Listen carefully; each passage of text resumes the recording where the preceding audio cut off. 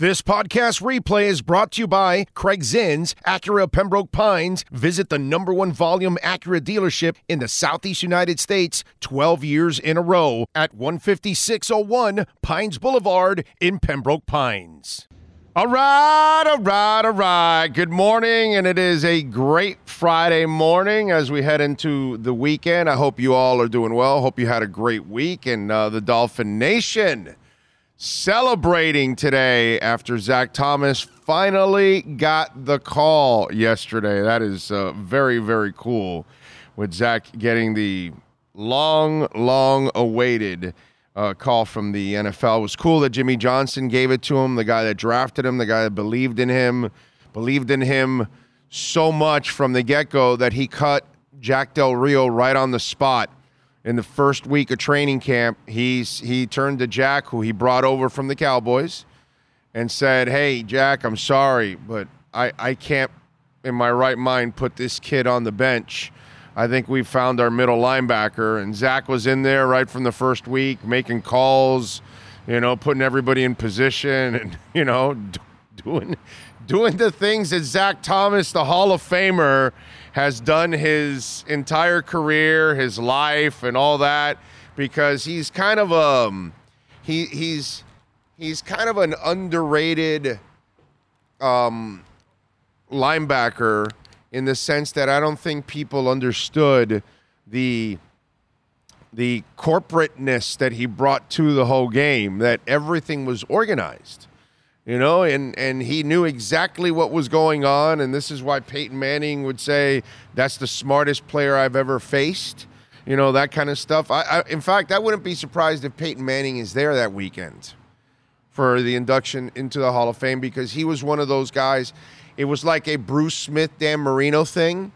Again, those of you that are a little younger, we're going to lose you in a lot of these conversations because you don't know the history of the Dolphins and things that have gone on in the past. But Bruce Smith was one of the most wicked and one of the greatest defensive ends in the world. And what I mean by wicked, by the way, I don't mean anything bad. I mean by wicked like you feared him, okay? Like, it's that there was some coming to town and you had to prepare for it, and his name was Bruce Smith. But yet Bruce Smith had so much respect for Dan Marino that he wasn't going to necessarily even take the same shots he would take at other quarterbacks, and he was going to help Dan Marino up after he sacked him, that kind of stuff.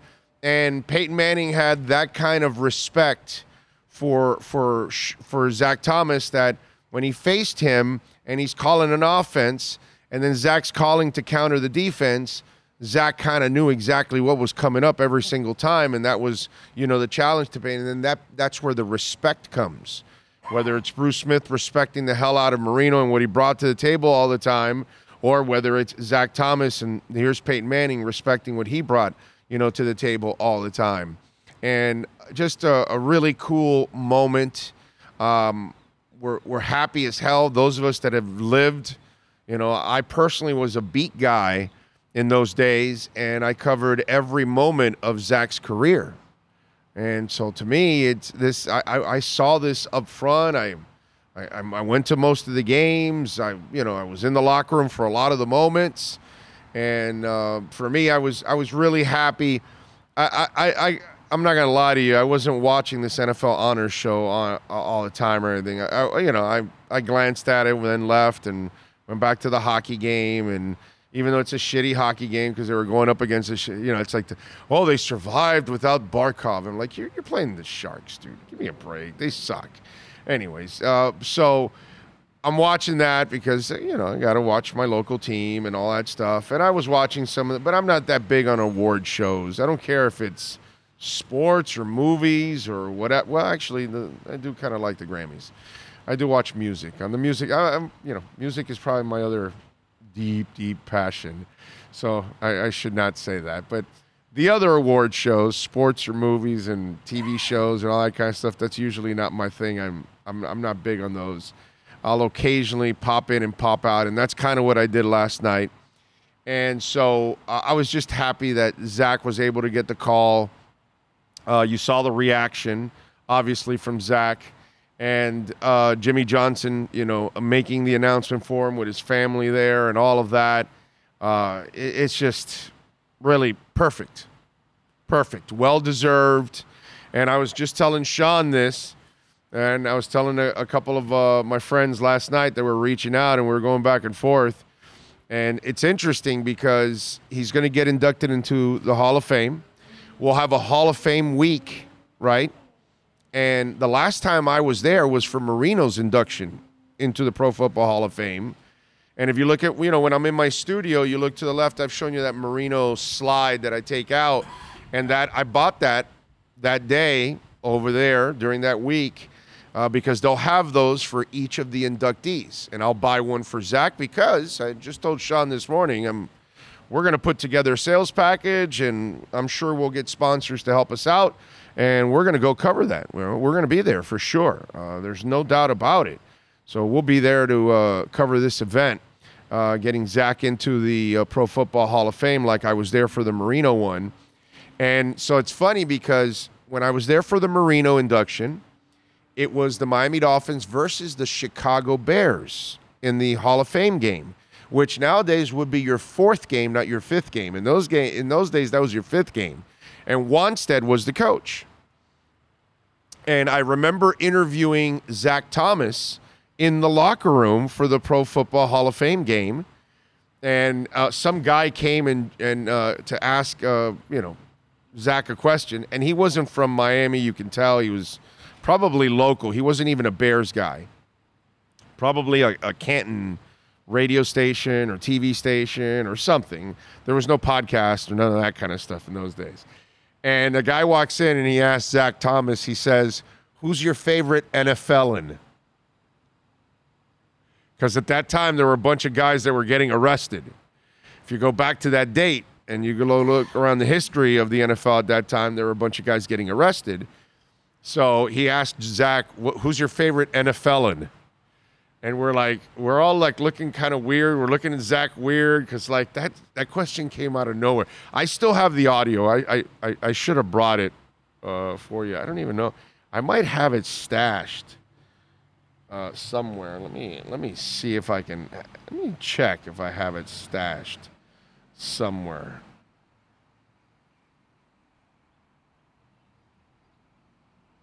Let me see. You never know. I might have it. Now this thing's not getting stuck on me here. But anyway, I'll see if I do have it. I can play it for you. But it was funny. It was funny, and it was a great week. Steve Young was there. He was also inducted, I remember. And obviously, I was there in the stands. I was sitting I swear I must have been sitting 5-6 rows behind. I think it was Clayton that stood up in the middle of the hall, in the middle of the aisle, and Marino threw him a football. And it was cool. It was a really, really good event. A lot of Dan's teammates were there. And I'm sure there's going to be a lot of teammates for Zach that are going to go. Will Jason Taylor go? Will that rift affect that? Is the question. But yeah, well-deserved honor, man. Well-deserved honor. I'm really, really happy for Zach Thomas. He deserves this. The Dolphin Nation deserves it. They have loved this guy forever. We all, Zach Thomas is probably, some of you out there, that's probably your favorite Dolphin of all time. I'm sure there's some Dolphin fans that's probably their favorite player of all time, maybe even over Marino and Greasy and Zonka and, some of the typical guys that are picked as favorite Dolphin players of all time. I wouldn't be surprised if we have some of those because that's the kind of impact that Zach made. That's the kind of impact that Zach and Tim Bowens and Jason Taylor and Sam Madison and Pat Surtain made on us because we knew that they were special. It wasn't their fault. They did the best they could all the time. It's just, you just can't carry an entire team like that. The offense is going to have to do some things, and it wasn't very good at almost anything overall. It was a really, really tough time, man. It was painful. It was painful because that was a defense that probably should have, celebrated a Super Bowl if it would have been complemented at least by a decent offense. And it was never a decent offense. It was always a poor offense. That's what I've always felt bad for the days of Marino, that you always had no running game and no defense. And then in those Zach Thomas years, you just didn't have the offense to go with it. And it was just terrible that you didn't have somebody that could complement them. And by the end of the season, those guys were so worn out. It was just a really, really tough one. But what a great honor for Zach. It's about time. Really, really happy for him. And as a guy that covered his entire career and saw him handle the good and the bad with an incredible amount of class and true professionalism, I am really, really proud to see Zach Thomas in the Pro Football Hall of Fame. Well deserved, man. All right, what else do we have here on the program? By the way, we've got Ira Winderman. He'll be on at 10:20, so in a couple of minutes he'll be joining us. Manny Navarro will stop by at 11. Scott Pianowski makes his return today at noon. Hopefully Andy Behrens will be back on the show on Monday. There were personal issues for them, and they had to miss some time, both at the same time, which is just,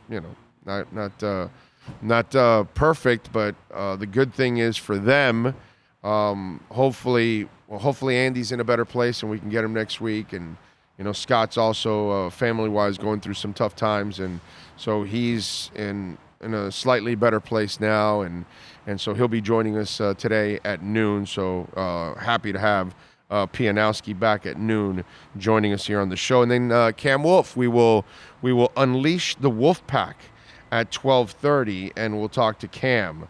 See what we got here on the chat board. Brian Walters was first. He says, Big O and Sean, I see Zach Thomas made the Hall of Fame great, unless I read it wrong.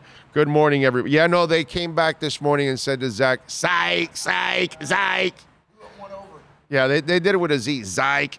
They didn't want to do it with a psych. They want to do it with a Zyke. Anyway, Steve Chapman in, Heat Fins, Robert Thomason.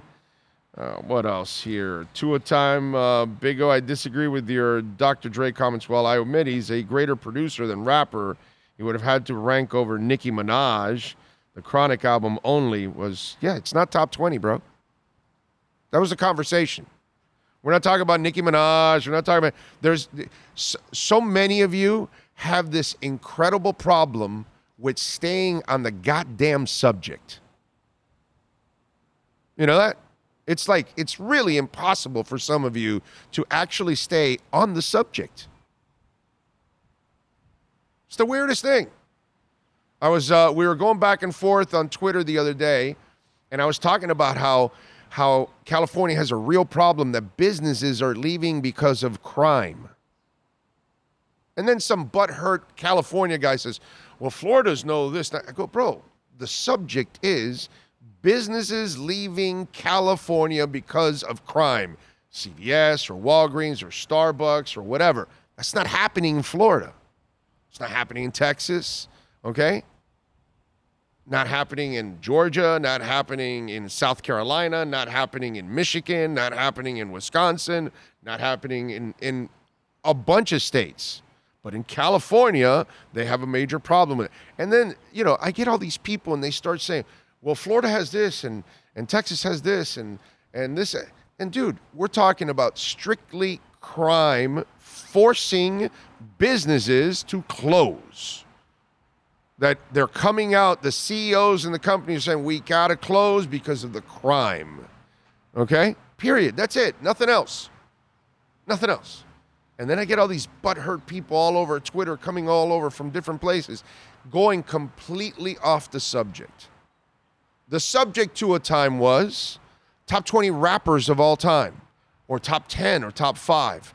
And somebody had them, I guess, in the top 10 or top 5, and there's no way Dr. Dre belongs there at all. His accomplishments as a rapper, just for the one album, is not enough to put him in front of a ton of people. Okay? You want to put him in the top 50 somewhere? Fine, if you want. But when we start talking about the elite of the elite, he cannot be there because he did not accomplish enough just as a rapper. So that's all it is. That's all I was saying. That was the thing. And then you bring in Nicki Minaj, which we didn't even put her in there. We weren't even talking about Nicki Minaj. And she's phenomenal. Don't get me wrong. But again, stay on the subject. Some of you learn to listen to what the subject is. Okay? That's it. It's pretty simple. Jamie Zorrilla in the house. Richard Leonard in the house. Mr. X in the house. Giovanni. Let's see what else. George Cuello. Nico Jones. I couldn't be happier for Zach. He's very deserving. Great player, even better person. Another Finns player in the Hall of Fame. Big O, did you shed a tear? No, but maybe I will in August. Maybe I will. Maybe I'll have the Oaks on because it'll be during the day and there'll be some sunshine. And then I can have the Oaks on and I can shed a tear or two and nobody will know. So, yeah. But no tears yet. Can't tell you that, as I've gotten older, bro, God, it's terrible. You get, emotional, man. So, by the way, here's the next question. Okay? Here's the next question that we have. Do the Dolphins play in that Hall of Fame game? Because when Marino got in, Shula has the Cleveland ties, right? Born in Sandusky, I think it was, right? Or I forgot. Maybe it's not Sandusky, but didn't he go Carroll University or something like that? Just look up Don Shula there for me. But I think he went to a university also in Ohio or something. So he's got all these Ohio ties. And then the Dolphins, obviously a classic team, maybe. Jets have two guys in Klecko and Revis. They could be there. The Cowboys are a draw. Joe Thomas made it. So the Browns, Hall of Fame game, get all the Brownie fans there. So there's several combinations that you can put in the Hall of Fame game. And the Cowboys are a draw no matter what because they're always the overhyped team. What do you got for me? Grand River, Ohio. There you go. John Carroll is in Ohio, right? I want to say John Carroll is in Ohio. Okay. It's in Cleveland? Case Western is in Cleveland. And John Carroll? Ohio also. So that's what I'm saying. So he's got all those ties. But so that's the next question now is you're going to find out what will be the Hall of Fame game, and will that be the fourth game for the Miami Dolphins? But again, you could easily put Cleveland versus Dallas in the Hall of Fame game, and their ratings because of Dallas and all the overhyped crap that always comes with the choking Dallas Cowboys, that's good for them. But the Jets got two players in there. It's a New York market, so you can put New York and Dallas in the Hall of Fame game. Cleveland because of Joe Thomas. Hometown guy there, all that stuff. You'll get the Brownies fans. They're fanatical, one of the best fan bases in all of pro sports. And then the Dolphins you could get. There's all kinds of different. The ones I don't think you're going to get is I don't think they're going to bring the Bucks for Rondé Barber or even Eric Coryell, that kind of stuff. So I don't think that that's going to be the deal. But the other combinations I can see. So that's the other thing. And I say that because of, obviously, with the Dolphins and Marino the last time around. All right, let's switch gears. The Miami Heat, as expected, did nothing because they have nothing for sale. Let's talk to Ira Winderman, who's got to cover that dysfunction, because that's what I think it is. The Miami Heat are in dysfunction. Let's get to that next. Heat fans, time for the best insight of your favorite team with insider Ira Winderman, exclusively on the Big O Radio Show. It's the Acura of Pembroke Pines Miami Heat and NBA report. Here's Ira Winderman. All righty, there he is. Yes.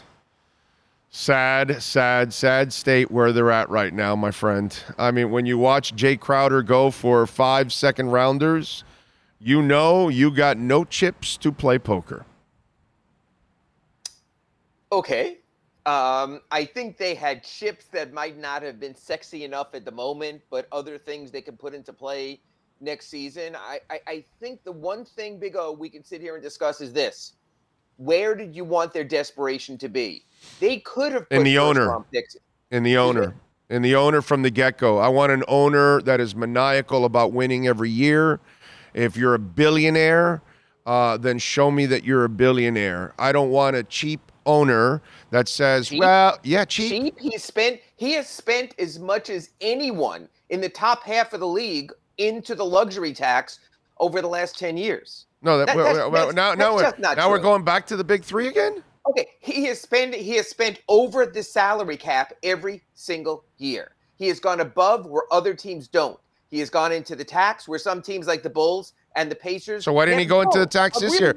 How do you tell your coach, you got to play with 12 guys because 3 of your spots are 2 of them we can't fill and the other one's Udonis Haslem. Well, first of all, you tell your front office Udonis Haslem. That's not your coach. That's Pat Riley and Andy Ellisberg agreeing consistently to give Udonis that roster spot. That's not a matter of what the coach is saying. That's the front office doing that. Well, that's number one. But if the owner doesn't want to commit to the 15th spot, he's not certainly going to push and say, I want to win a championship. We love UD, but let's put him in the coaching department. I'll pay him there. And that doesn't go against the cap. Let's go get somebody in there. If he's not in a hurry to fill the 15th spot because he's worried about the luxury tax, I don't want to hear this cheapness, dude.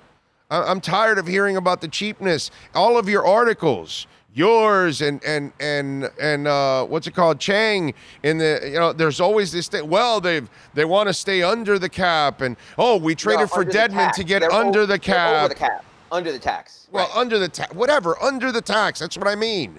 Okay. That's what I'm talking about. I want a maniacal owner that wants to win badly every year and really wants to do whatever it takes.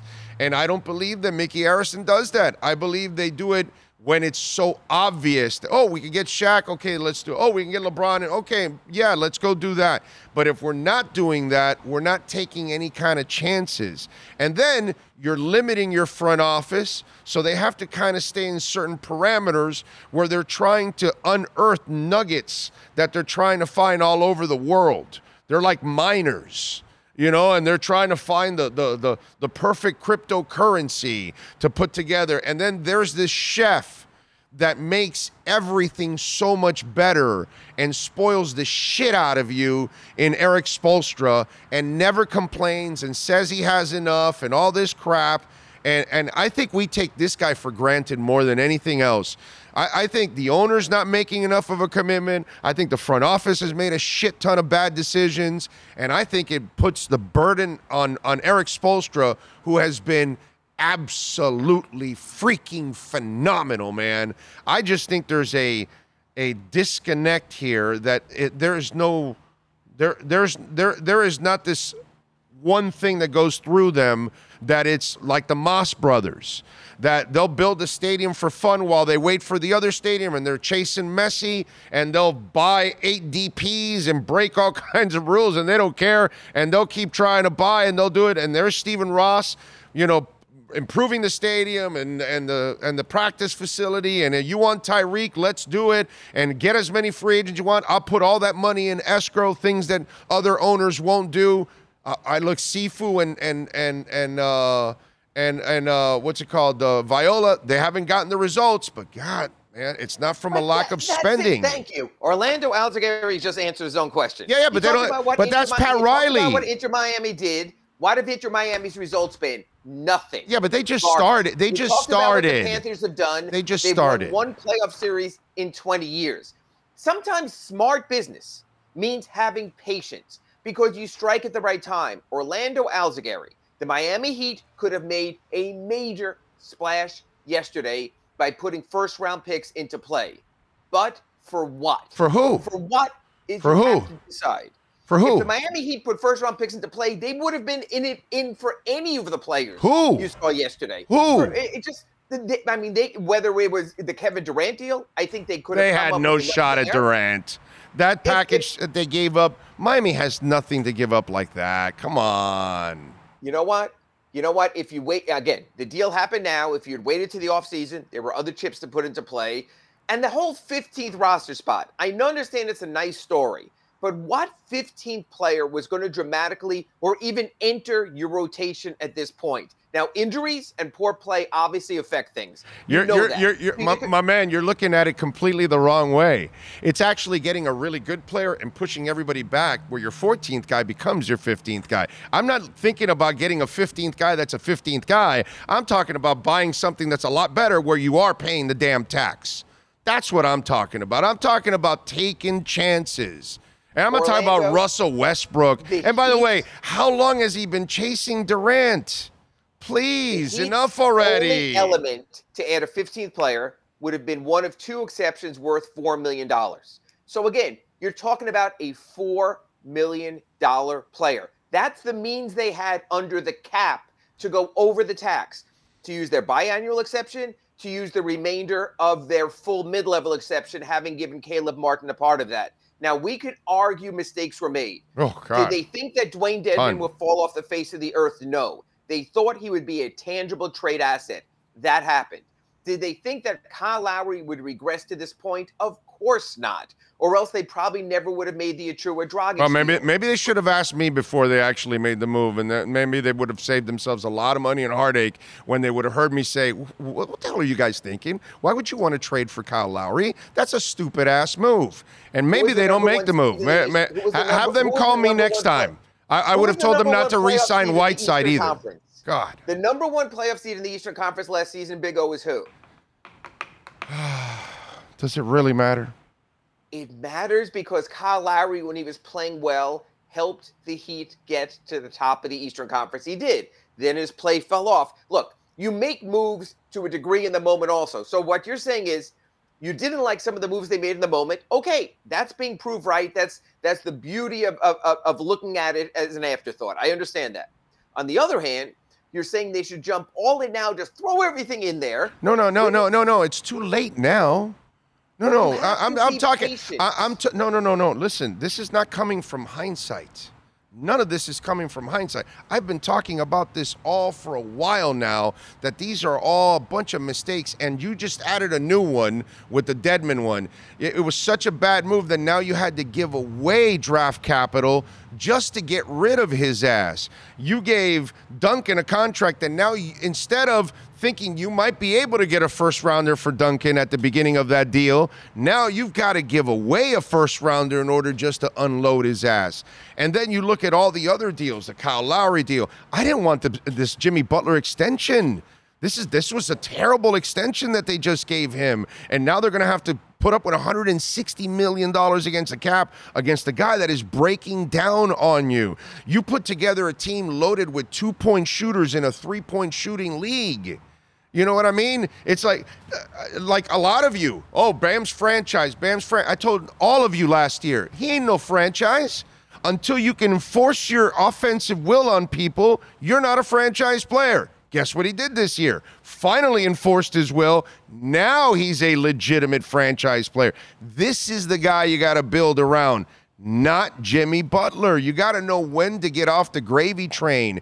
And Pat has had this thing of hanging on too long to older players. My God, he's still holding on to Udonis Haslem at this point. You got to stop doing this. You put yourself in a position when you hang on to these older players just too long. And that's the problem when you've got an owner that is only willing to pay the tax in specific situations and then puts your front office in another situation, and they've got to work it where they don't have loose purse strings like some other teams may have looser purse strings. And then you've got a coach who is just absolutely freaking awesome, and he makes a souffle out of any crap you give him. I just think it's all discombobulated. I don't think everybody's on the same page. I don't think everybody has the same desire. And here's the other thing. I think we get a little blinded by the bubble run. because it was a surprise run, right? And then last year, you were one shot away from the finals. And it's so deceiving because you're really not the kind of team that fits in today's NBA. And then this year, the same team a year later is now falling even more behind in today's NBA because in today's NBA, minimize all the good, then it's going to look bad. So if you're going to say, oh, it's just the bubble, oh, they got lucky and got to the conference finals. I think it's kind of deceiving. Yeah, I do. Find me another team that has made the conference finals 2 of the last 3 years. Find me another team that has Eric Spoelstra, my brother. Find me another team that has Eric Spoelstra. Listen to my argument. Listen to my argument. The only person that excels in that group is not the Arison family. It's not the front office. The only person excelling on this franchise is Eric freaking Spoelstra every day of the year and twice on Sundays. That guy is the gold standard. Team made the conference finals, no matter how, 2 of the last 3 years. Big O, let me ask you this. If the Miami Heat were to finish with the number 4 playoff seed, how would you quantify this regular season? If the Miami Heat, if it's Boston 1, Milwaukee 2, Philly 3, and the Heat 4, those teams are really good championship-level contending teams. Yeah. If the Miami Heat were to finish with the number 4 seed, how would Orlando Alzagari of the Big O Show on the Acura Pembroke Pines Report quantify this season? Another solid season for the Miami Heat. They get to climb in the standings. Luckily, because the East got weak, as some teams had to dump their stars, so that will allow them to climb. The East might have the 3 of the top 4 championship contention teams right now. Yeah, so the East is strong. Boston is strong. Milwaukee's strong. Philadelphia is strong. And then I put Phoenix in now because obviously what they got. Obviously, Brooklyn comes down a little.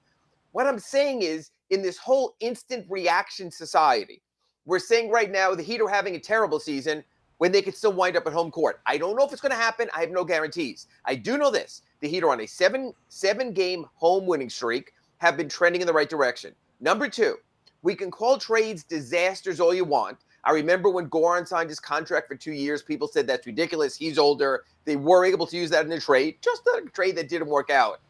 Let's see what happens to the final year of the Lowry deal, if it can be put into play. Let's see if any time over these next 3 years, however it happens, the Duncan Robinson contract can be put into play. When Myers Leonard re-signed, I think I was on with, Orlando Alzagari on one of his many stations, maybe at a soccer stadium somewhere, and we said that was a terrible signing. They wound up getting Trevor Ariza out of that at the trade deadline. Didn't work out great, but he was a positive addition at the time. I think you have to let another old fart. You have to let things play out closer to the end. The Jimmy Butler thing, and again, I feel like I'm almost like Sarah Huckabee on the Republican response here to the State of the Union. So when you look at some of these other deals, like the Jimmy Butler deal, were you willing to let Jimmy Butler walk at 30 years old and not give him the extension? Yes. Because, and if you were, that's fine. If you were and you're willing to change the whole culture back then, I don't recall you putting it that way. I recall you putting it as I wouldn't have signed I wouldn't have signed this extension that starts next year. I would have ridden out this year and done. Actually, it started last year, so it was from 2 years ago. But my point being, we all know that Jimmy Butler is a persnickety SOB, and when he's playing and not happy, he is the ultimate pain in the ass. So the Heat had to decide at that time, do you want to put up with Jimmy Butler on the last year of a deal? I saw how that played out in Chicago. I saw how that played out in Minnesota. I saw how that played out in Philadelphia. They were in a spot they had to make a decision. They wound up getting to another conference finals with Jimmy Butler, who honestly, Big O, even at his age, and I understand what you're saying, during the regular season, he's going to miss 15 to 20 games. He's already missed 15. I get that. Which, by the way, hurts your standings. Which I understand that. But in the playoffs, you know what? I don't think this is overstating. He's awesome. He is one of the league's top 10 playoff players. He's awesome. And that's where you make your name as a team, which is why they had to give him that deal also. So far, again, Big O, it's like I feel like I'm on the Acura Pembroke Pines Nostradamus report here. I don't know how, Big O, Jimmy Butler's contract's going to play out. But I do know this right now. Well, don't you see it right now how it's playing out? It's too many games missed. He's having a career year with every one of his metrics across the board and is among the NBA leaders in win shares. He has missed 15 games over the first half of the season. As a matter of fact, let's bring it back to the moment, Big O. The Miami Heat are playing a back-to-back tonight against the Houston Rockets. Terrible. at Miami-Dade Arena and then go to Orlando to play a very feisty Orlando Magic team. I'm curious if Jimmy plays both games. If he doesn't, and instead load management is cited, then I will come back on the Acura Pembroke Pines report on Monday and issue a mea culpa. But if Jimmy Butler plays the majority or all of the games over the second half of the season, then I think it's a different story. Because then at winning time, he shows he's all in. So, Big O, I know you could say I'm not worried about Jimmy, the player. He's phenomenal. I just worry long term. You've already missed 15 games. I'm watching your body break down right before my eyes. The thing is, you got such big cojones that you'll fight through a lot of shit because you're a tough dude. You're a super tough dude. But your body can only give so much. And he has given everything. And that's the thing that you can tell that when it falls for Jimmy, it's going to be like this. It'll be a cliff because the power and the force and the emotion and the energy that he has to use to play his kind of game just does not fit as you get older and older, unless you're Moses Malone, that you weigh 300 pounds and you only jump 2 inches, but because you're an immovable object, you can get away in your final years and still, be serviceable and all that kind of stuff. For Jimmy, man. I think that's one, assumptive of his future, but maybe correctly assumptive. But 2, there's also a trade possibility. Like you said, you've been championing the Heat's younger players. Build around Hero and Adebayo. Give him the once he gets too old and too broken down, they will not move him until it's an expiring deal. Come on, man. Let's see if that's the case. What I'm saying is there are other pathways there. The Heat have used pathways similarly for greater good with some trades like that. And yes, you are correct. At a certain point, you just have to sell off and admit it. But we don't know for sure how that's going to play out. And you want the Arisons and people spending money to live in the moment. So we started our Acura Pembroke Pines report with you saying it's all about the moment. Well, in this moment, Jimmy Butler is really freaking good. And if you watched him go to work in the third quarter of their home game the other night, he was as good as anyone on that court. And he willed them to a victory that Bam Adebayo carried them home. He still can do it at this moment. That's why these next 2 games. Yeah, he also brought us Kyle Lowry. Oh, you know what? I think Jimmy Butler's as bad a GM as LeBron James. I'll agree with that. Jimmy Butler's as bad as Michael Jordan. Let's go with that. Yeah, I'm just saying LeBron brought in Russell Westbrook at the cost of Kuzma, Montrezl Harrell, Kentavious Caldwell-Pope, players they could all use. That was bad. Yeah, that was bad. The Heat sold us on Kyle Lowry, and it's interesting because it's almost as if Jimmy is distancing himself a little from Kyle now because he realizes, one, Jimmy's a very good friend to his friends, but Jimmy also wants to win. And it's that MFer part of it that all of a sudden, when he told us about Kyle, well, whatever happens, he'll still be my guy. There's no way I'm going to let Pat Riley. Yeah, but he ended it with he's not going anywhere because he knew because he knew. Because it's what I told you. Once you're too old and too broken down, you're not worth trading for until you're expiring. And so next year is when Lowry will be acceptable because it's expiring. Or whether it's next season's trading deadline, his story remains to be told. Duncan Robinson's salary contract story remains to be told. I agree with you that he took an L on Dwayne Dedmon. Absolutely. I'm still unsure on the Oladipo contract. He's really cratered with his play.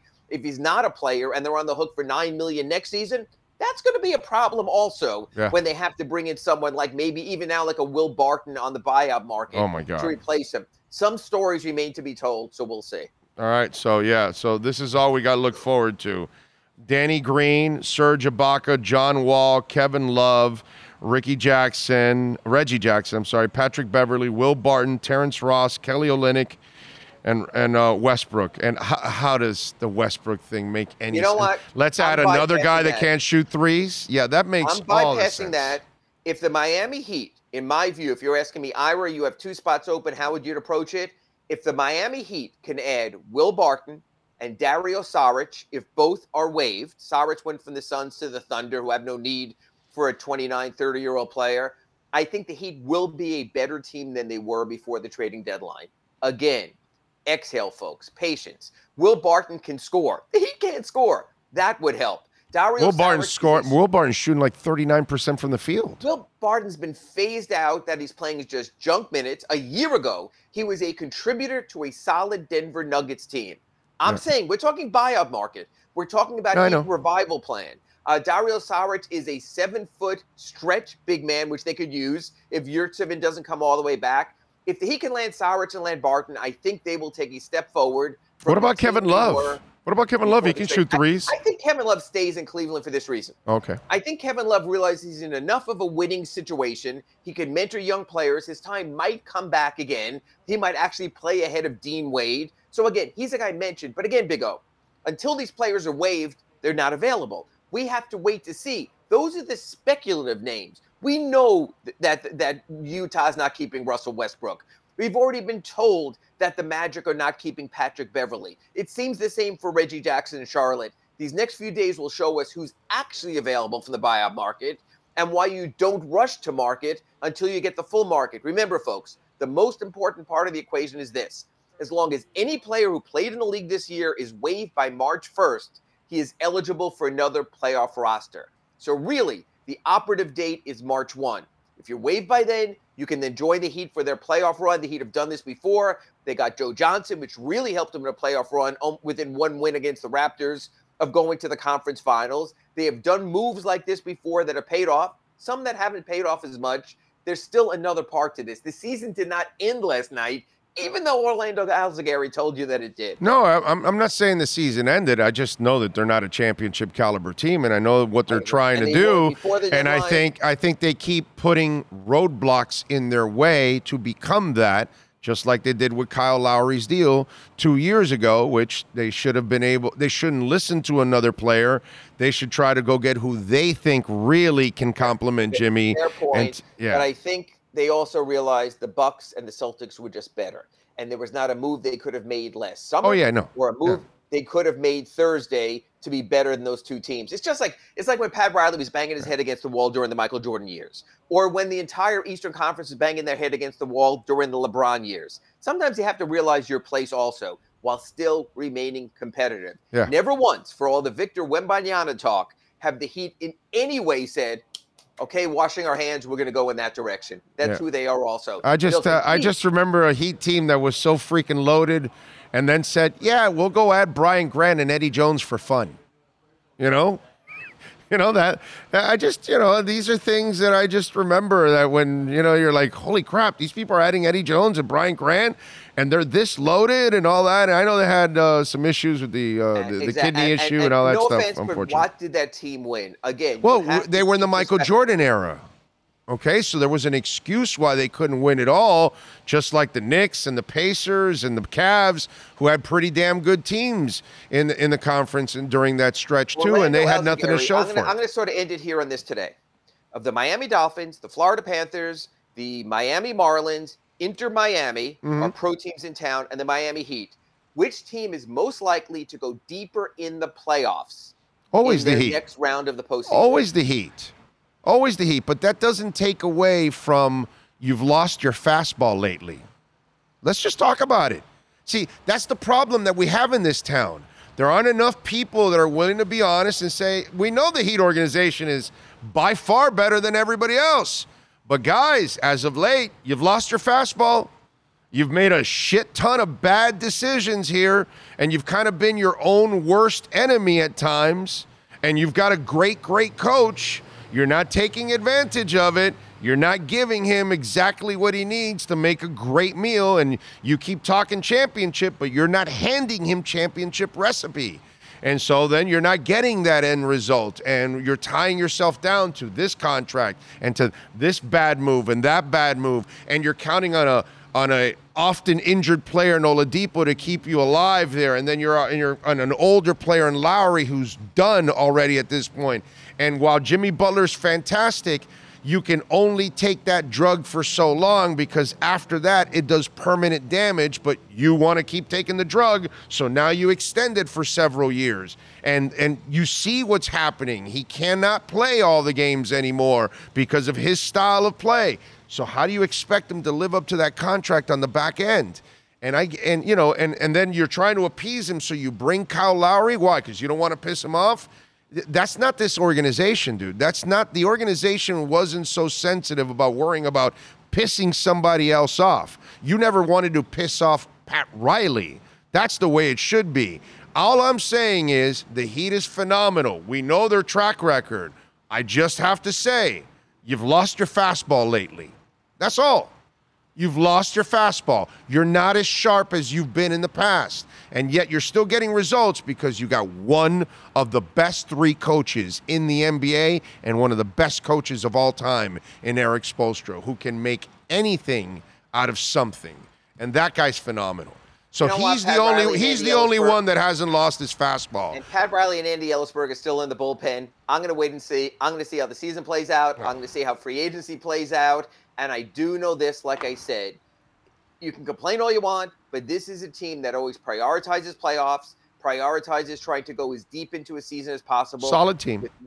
With what they think is the best way to do it. And I think that should not be lost in the sauce. All right, what do you got going on in the Sun Sentinel this weekend? I went into depth on the buyout market, and again, I gave you my 2 choices just now on Will Barton and Dario Saric, but I think there could be help on the way. Again, the Heat have not been good in transactions. The Heat have not been good in contracts, but they've always been pretty good in recruiting. So now we'll see. When this is sort of like a midseason free agency, all these buyout guys are out there. Who can the Heat lure? I think that'll be interesting. So I think that's something we need to look at also. By the way, the people writing or talking on television, radio, whatever, that the Heat should get like a Russell Westbrook, I don't think they're going to get a point guard because all you're going to do is create even more problems with the whole Lowry situation. Do you agree with me?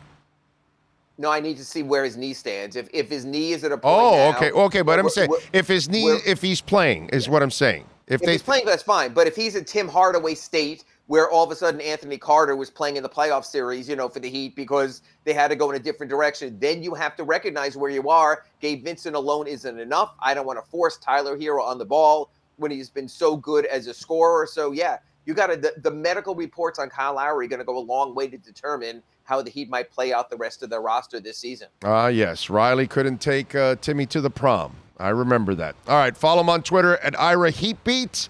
And, of course, subscribe to the South Florida Sun Sentinel. Ira, thank you as always, my friend. Appreciate you. I'll be back to yell at you on Monday and another accurate Pembroke Pines report. Thanks, Big O. I'll be here to take the scolding. All right, you be good. Have a great weekend. All righty, and we are here at Acura Pembroke Pines where they've got a fleet of certified pre-owned vehicles that I'm looking at. They've got all the new cars on the lot there, a great selection. So come on out here to 15601 Pines Boulevard, just off of I-75 in Pines. Finest dealership in the business. Come see Larry Schlossberg and Pat Nasto, Tony Stampone, all the great people out here, always getting it done at Craig Zinn's Acura of Pembroke Pines. There we go. You've been listening to the Acura of Pembroke Pines Miami Heat and NBA Report with Ira Winderman. When you're looking for award-winning service and great deals from the #1 volume Acura sales dealership in the Southeast United States, you go to Craig Zinn Acura of Pembroke Pines at 15601 Pines Boulevard in Pembroke Pines. Big O, what Ira's trying to say is, without being taken the wrong way, stop talking and being a spoiled fan. The Heat still manages to be competitive while still in a bad spot and has Coach and Riley. Yeah, but what you're not understanding is it's not a matter of complaining to just complain, okay? They're in a bad spot because they continually have put themselves in a bad spot. Since the Big Three, from drafting Shabazz Napier and Bob and Granger signings to then moving on and hanging on to Whiteside, signing Dion Waiters when he needed ankle surgery and you knew he needed ankle surgery, and giving Tyler Johnson that stupid contract and James Johnson. Okay, and then this Oladipo mess, you've been at it for years and he still can't hold up. It's a bad deal. You make the deal for Duncan Robinson. That doesn't work out. Then the Jimmy Butler signing was fantastic for the first contract. Now this back half this is not going to be a good contract, dude. He's breaking down, and then he brings you Lowry. And then the front office listens to him. And you saw the Dedmon deal now. I mean, there's so many mistakes being made. as of late that you're your own worst enemy. And so you're killing your cap space with Oladipos, with Lowry's, with Duncan. Just those three alone would open up a world of salary space for a real legitimate superstar that could help out Jimmy Butler win. And when they signed Jimmy Butler, okay, I said it from the get-go. This is only a good deal if you get a superstar next to him right away. Because if you keep hanging on, the body will break down. And sure enough, the body's breaking down. He can't play all the games. What do you think? It's going to get any better over the next 3 years where they owe him $160 million? A lot of you you'll be on my side in another year or two when you see that he can't play more and he can't be the leader that he was. And so now it's going to be a $55 million hole next to Bam that can't help Bam now. So Bam enters his prime having to deal with another guy that can't help him as much. So Jimmy's going to become a part-time player at that kind of money? You're paying him to be a superstar and he won't be able to be your superstar anymore. I appreciate the hell out of Jimmy Butler and what he's done here and how he's performed and all of that. But I have to be honest. The front office has been its own worst enemy at times. And it makes commitments to players and they fall in love too quickly with some of their own that aren't really stars. And you've got to save your money for the stars, man. That's what this league is all about. I mean, that's how it used to be, right? Shaq and LeBron and Bosh and, you go get stars. Let's go get a Ray Allen. Now you're getting a Dwayne Dedmon? Oh, let's go wait for the buyout market. Yeah. Come on, man. It's like I said. Go look at the Zoe, Timmy, Marley teams, and then they go and add Brian Grant and Eddie Jones for the bench. That's the kind of Heat team that that's the kind of Heat organization I remember.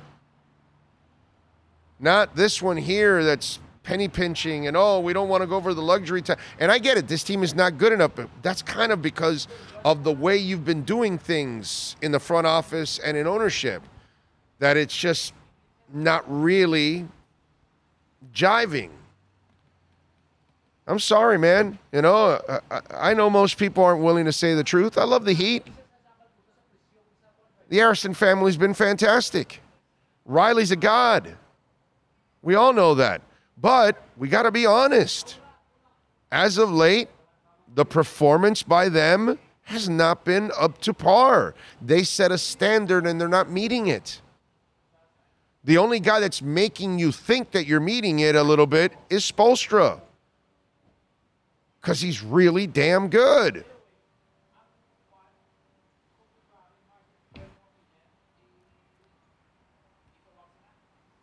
Let's see. Just like me and true Finn fan, LOL, he gets KO'd in the first round. I don't know what that means. What else? Okay, I guess there's a lot of rap talk here. Big O, Riley needs to get James Jones from Phoenix to be the GM. He's got the fastball. Yeah, that actually might be a really good move. Did you agree with letting D. Wade leave to Chicago? I did not have a problem with letting D. Wade go. I had the problem with giving Whiteside the contract.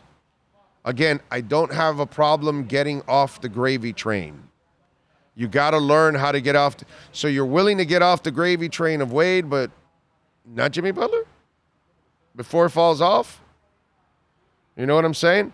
So that was my problem. If you followed the show then, I understood that Wade wanted a lot of money, but you have to then move on to the next star, whether you like it or not. But Whiteside, and then the Dion Waiters one, I also lost my mind because Riley knew he needed surgery, and yet he still signed him, which was just baffling to me. So there's been some stuff that it has been un-Riley-like, I got to say. I don't believe, some of the things that have gone on is Riley's going to listen to the player. Oh, yeah, let me bring in the guy you want. So wait a minute. You get rid of Mike Miller against the wishes of LeBron, but you bring in Kyle Lowry on the wishes of Butler? Why did you change your tune? Why did you become like that now?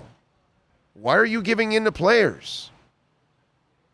If you're gonna get rid of Mike Miller, then go ahead and that's it. Do what you think is right, because that was right at that time. He was falling apart completely. But you don't go drafting Shabazz Napier after that. And then in desperation, you add, McBob and Granger.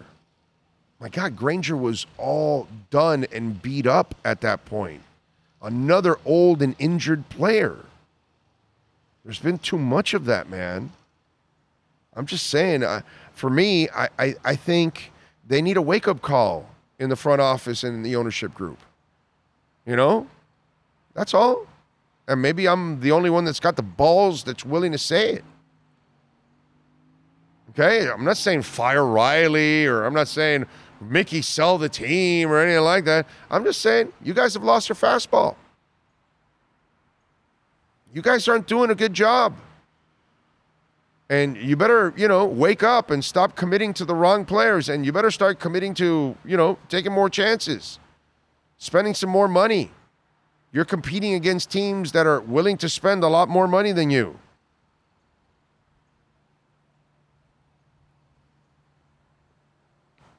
Oh, do you think the NBA will ever shorten the season to something like 50, 60 games in a season? Seems like the superstars are missing 15 to 20 games a year. They won't, because they have to take a pay cut.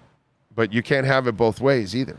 So something's got to give, because you're going to start losing a bunch of season ticket holders. Season ticket holders are going to stop going. People are going to stop traveling to games because they don't know if their star is going to play. So...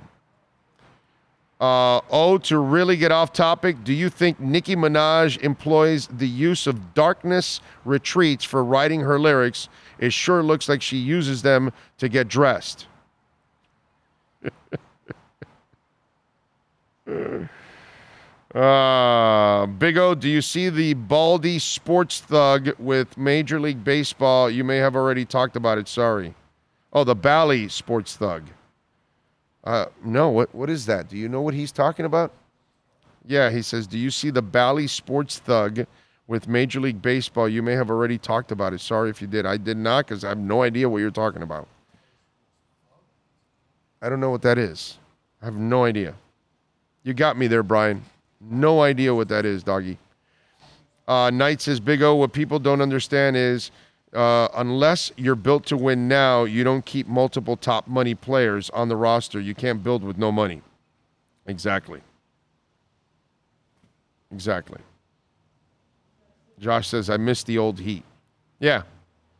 I agree. I don't think they're aggressive enough for Spo lately. And they're not making good enough decisions around Spo. That's the sad part. I think Spo is one of the best coaches we've ever had in this town. Behind, Shula and Riley? Yeah. And let me tell you, Spo on the Heat side is challenging Riley's coaching on the Heat side. Overall. Not the overall record of Riley. He kills him after that because you have to add the Knicks and the Lakers. But as in Heat accomplishments and, winning and all that, Spo's right there, dude. Spo's awesome. Spo is absolutely fantastic.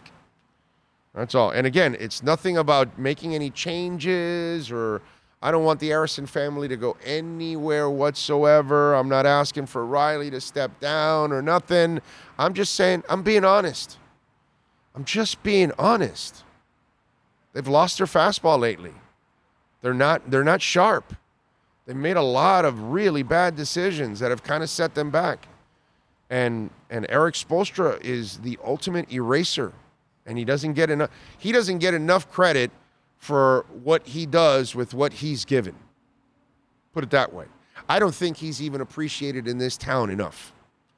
I don't think he's appreciated in the overall Heat culture enough for what he does. How about them apples? What you got for me? All right, so on the Bally's thing, at least from what I'm being able to research, Okay. it looks like about $1 billion of Major League Baseball's revenue is at risk if a cable television company fails to make payments for local broadcasting rights to 14 teams. The sport is preparing to take over those telecasts. Oh, MLB? So it looks like, and then those teams, of course, it's the Bally Sports with Sinclair. So it'd be the Diamondbacks, Braves, Reds, Guardians, Tigers, Royals, Angels, Marlins, Brewers, Twins, Cardinals, Padres, Rays, and Rangers. Oh, man. Oh, well. You know. Baseball, dude, their attendance has gone down 8 straight years. I don't know if you guys know this. Baseball is going in only one direction, and that's the sewer. Okay? I love baseball, but it's just not a sport that is, you know, in the Utes culture anymore. And that's the sad part. Their fan base is dying. They're not gaining fan base or anything. Their attendance has gone down 8 straight years. Okay? 8 straight years. That's not good. So, yeah, baseball's got lots of problems. They still have their revenue coming in. And, you know, these TV companies need to fill space. So there'll be some money always for baseball.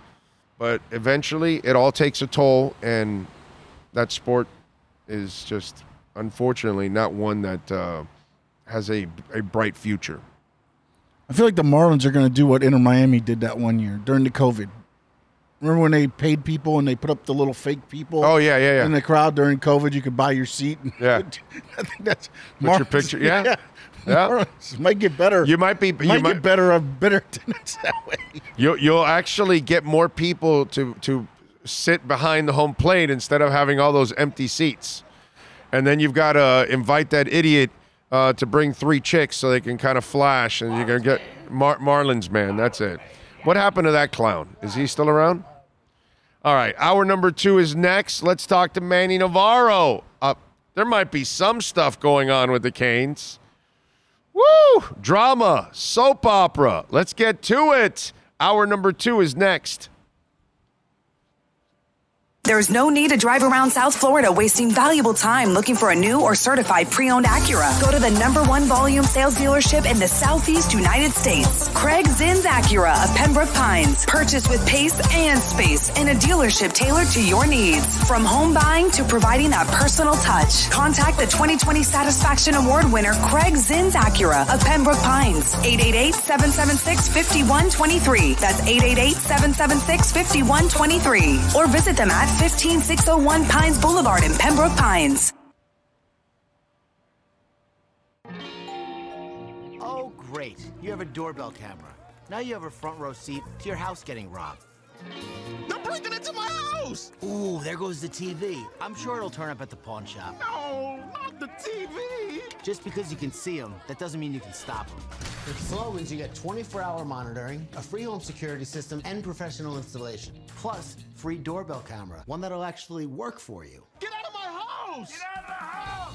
Call 1-800-ALARM-ME.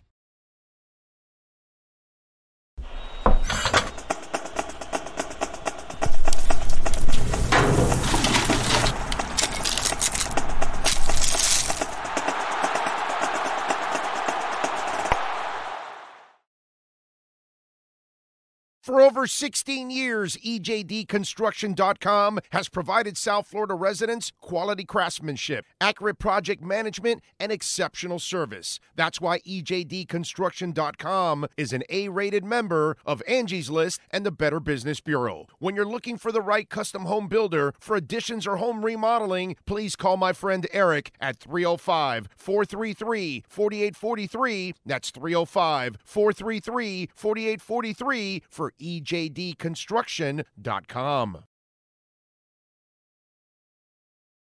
When you move, you need a reliable company led by passionate folks, eager to assist its customers during a transitional process that needs to be smooth.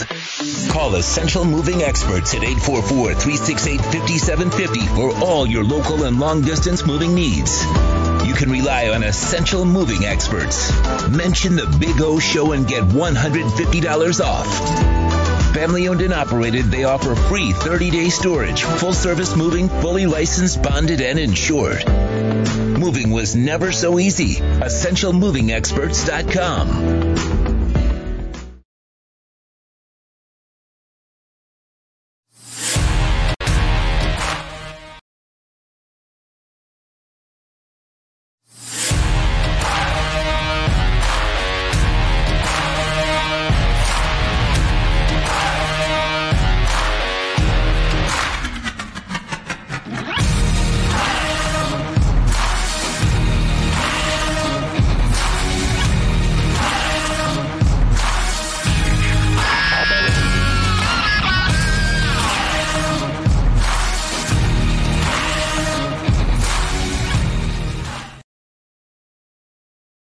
If you're a Miami sports fan, then there's only one store to go to, and that's Caneswear at Miami Fanwear in Davie. They're your one-stop shop for all your inner Miami CF, Canes, Dolphins, Panthers, and Marlins merchandise. They have hats, t-shirts, game day jerseys, and so much more.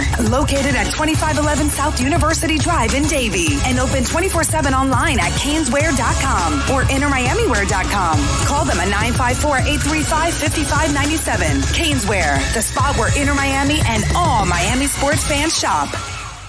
The viewpoints, statements, or beliefs expressed on the following program by the host, guests, or callers are not necessarily the opinions of FantasyAccess.com, Media Group Inc., ownership, management, sponsors, or website.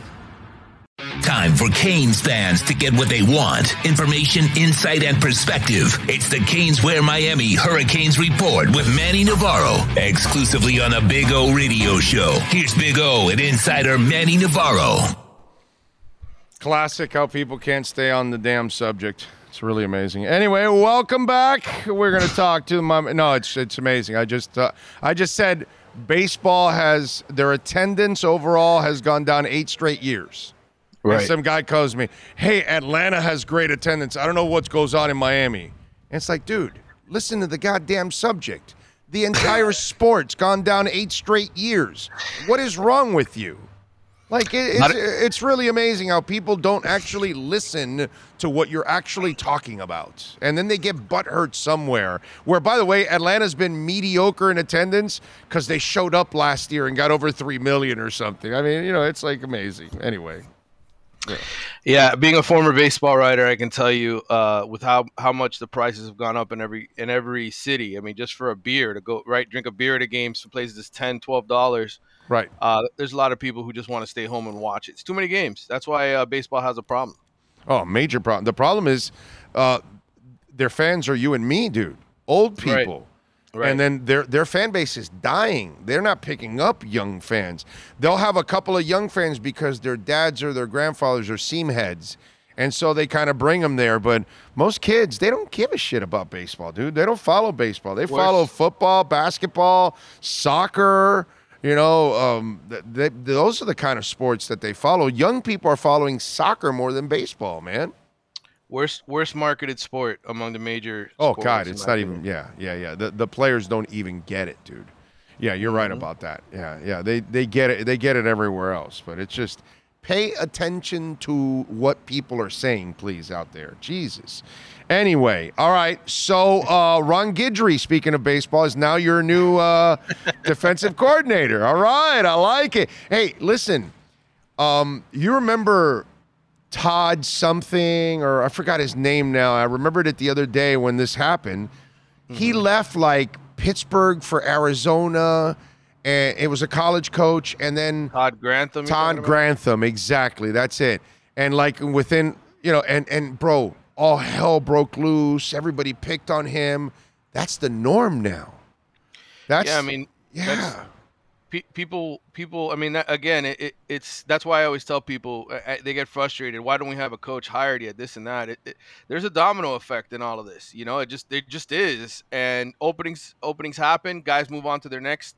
And a guy like Guidry, who spent his entire career pretty much at the G5 or FCS level, he gets a phone call from Miami to go to Power 5 that has more money and more resources. Of course, he's going to take that job, even if he's been at Tulane for 3 weeks. Kevin Steele last year, same thing. He was at Maryland literally for a week. They had just finished putting his name on the office door, and he left for Miami. So, yeah, I mean, things are never done. It's the way it is.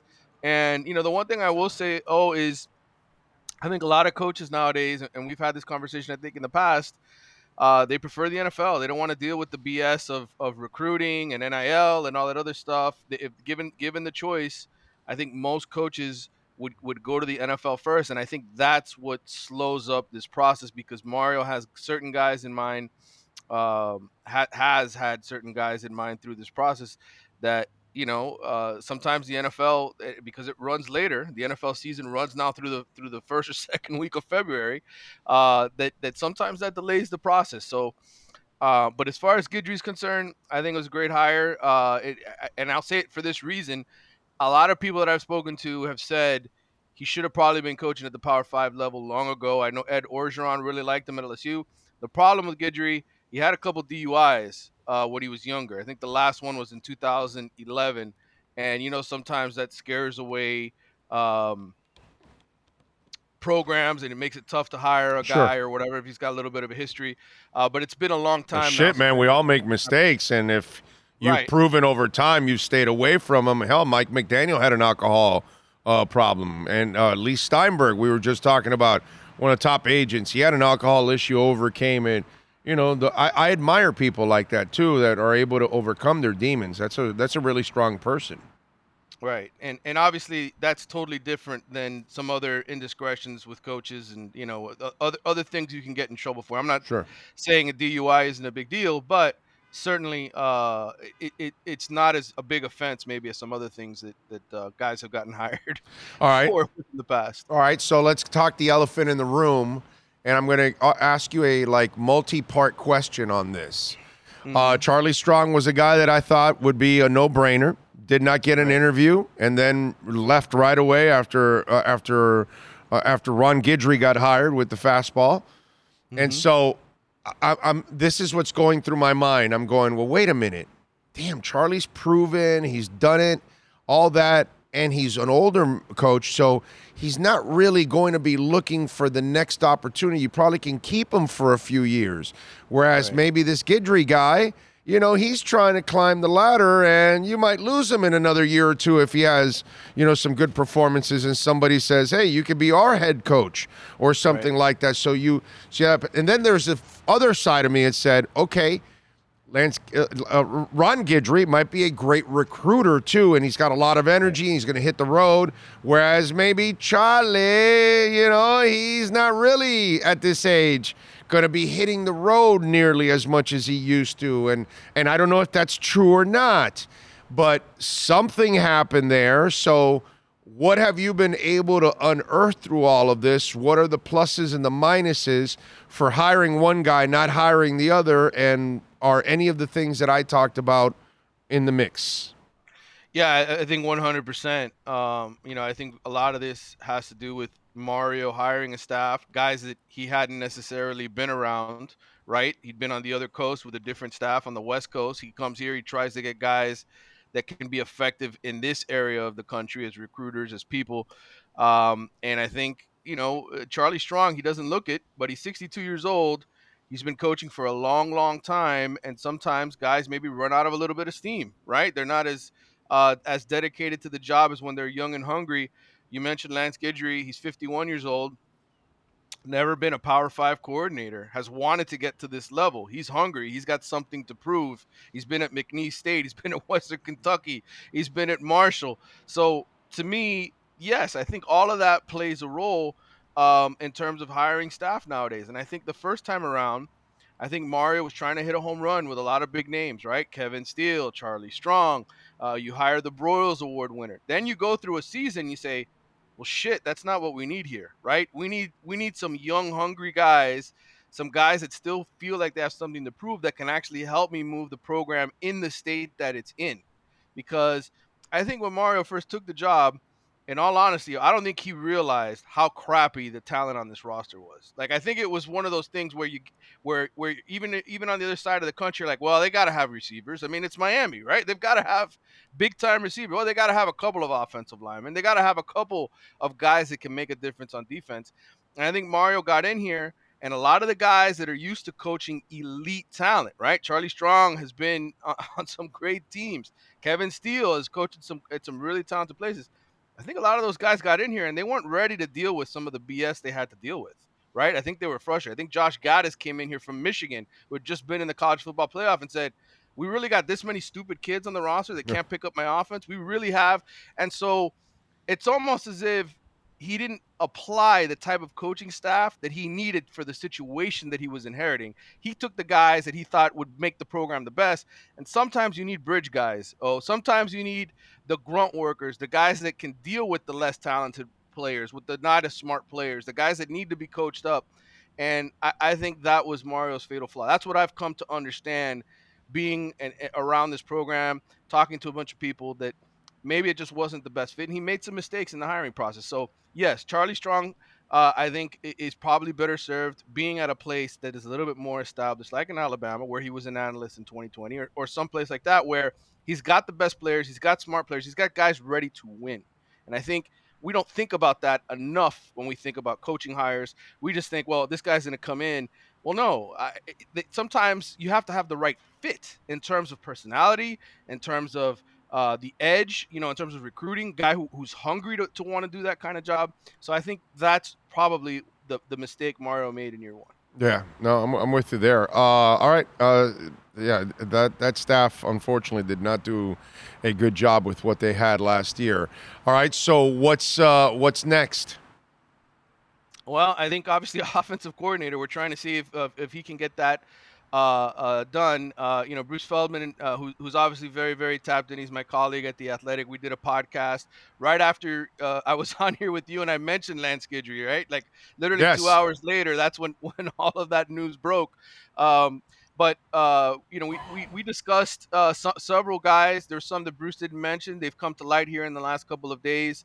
Other people have put it out there. Shannon Dawson, who's a passing game coordinator at Houston, I think is supposed to be here sometime soon to speak with Mario. Last night, James Coley, who I've said to you for 2 weeks, he was in the building interviewing with Mario. Brandon Streeter, who was at Clemson, he was the quarterbacks coach. He moved into the offensive coordinator role this season and got basically fired and replaced it so they could bring in Garrett Riley. He was in the building earlier this week. So there's progress being made. I still think, a guy like Doug Nussmeier, a guy like Jason Candle are probably at the top of Mario's list. But both of those guys, Candle's getting, recruited to be the OC at Notre Dame now. Notre Dame, I've tried to tell this to Miami fans before. That's a sexier job than Miami. I'm sorry, it just is. You go coach at offensive coordinator at Notre Dame these days, not the Miami in the 1990s and 2000s, but the Miami now, it's just not as sexy a job. So Jason Candle, I think he's debating whether or not to stay at Toledo or potentially take a Notre Dame or Miami type job. That's something that's sort of flailing in the wind. In the meantime, Mario's continued to interview guys. Doug Nussmeier potentially could end up with the Ravens or another team as a quarterbacks coach. Does he want to come back to the college level? That's why I bring all those things up, when you and I talk, so that to try to educate the fans, because I don't think they always look at it from the fan glasses, right? Like, right. We got to get the best guy. We got to get this. Well, there's a lot of things that play into this, and there's other schools and other teams looking for coordinators and coaches, and so they need to be cognizant of that. How is the administration, with all the writing of the checks? Because there's a lot of money going out. Well, I'll be honest with you. I think some of those guys are a little disappointed that they're having to pay buyouts and pay people to go away already.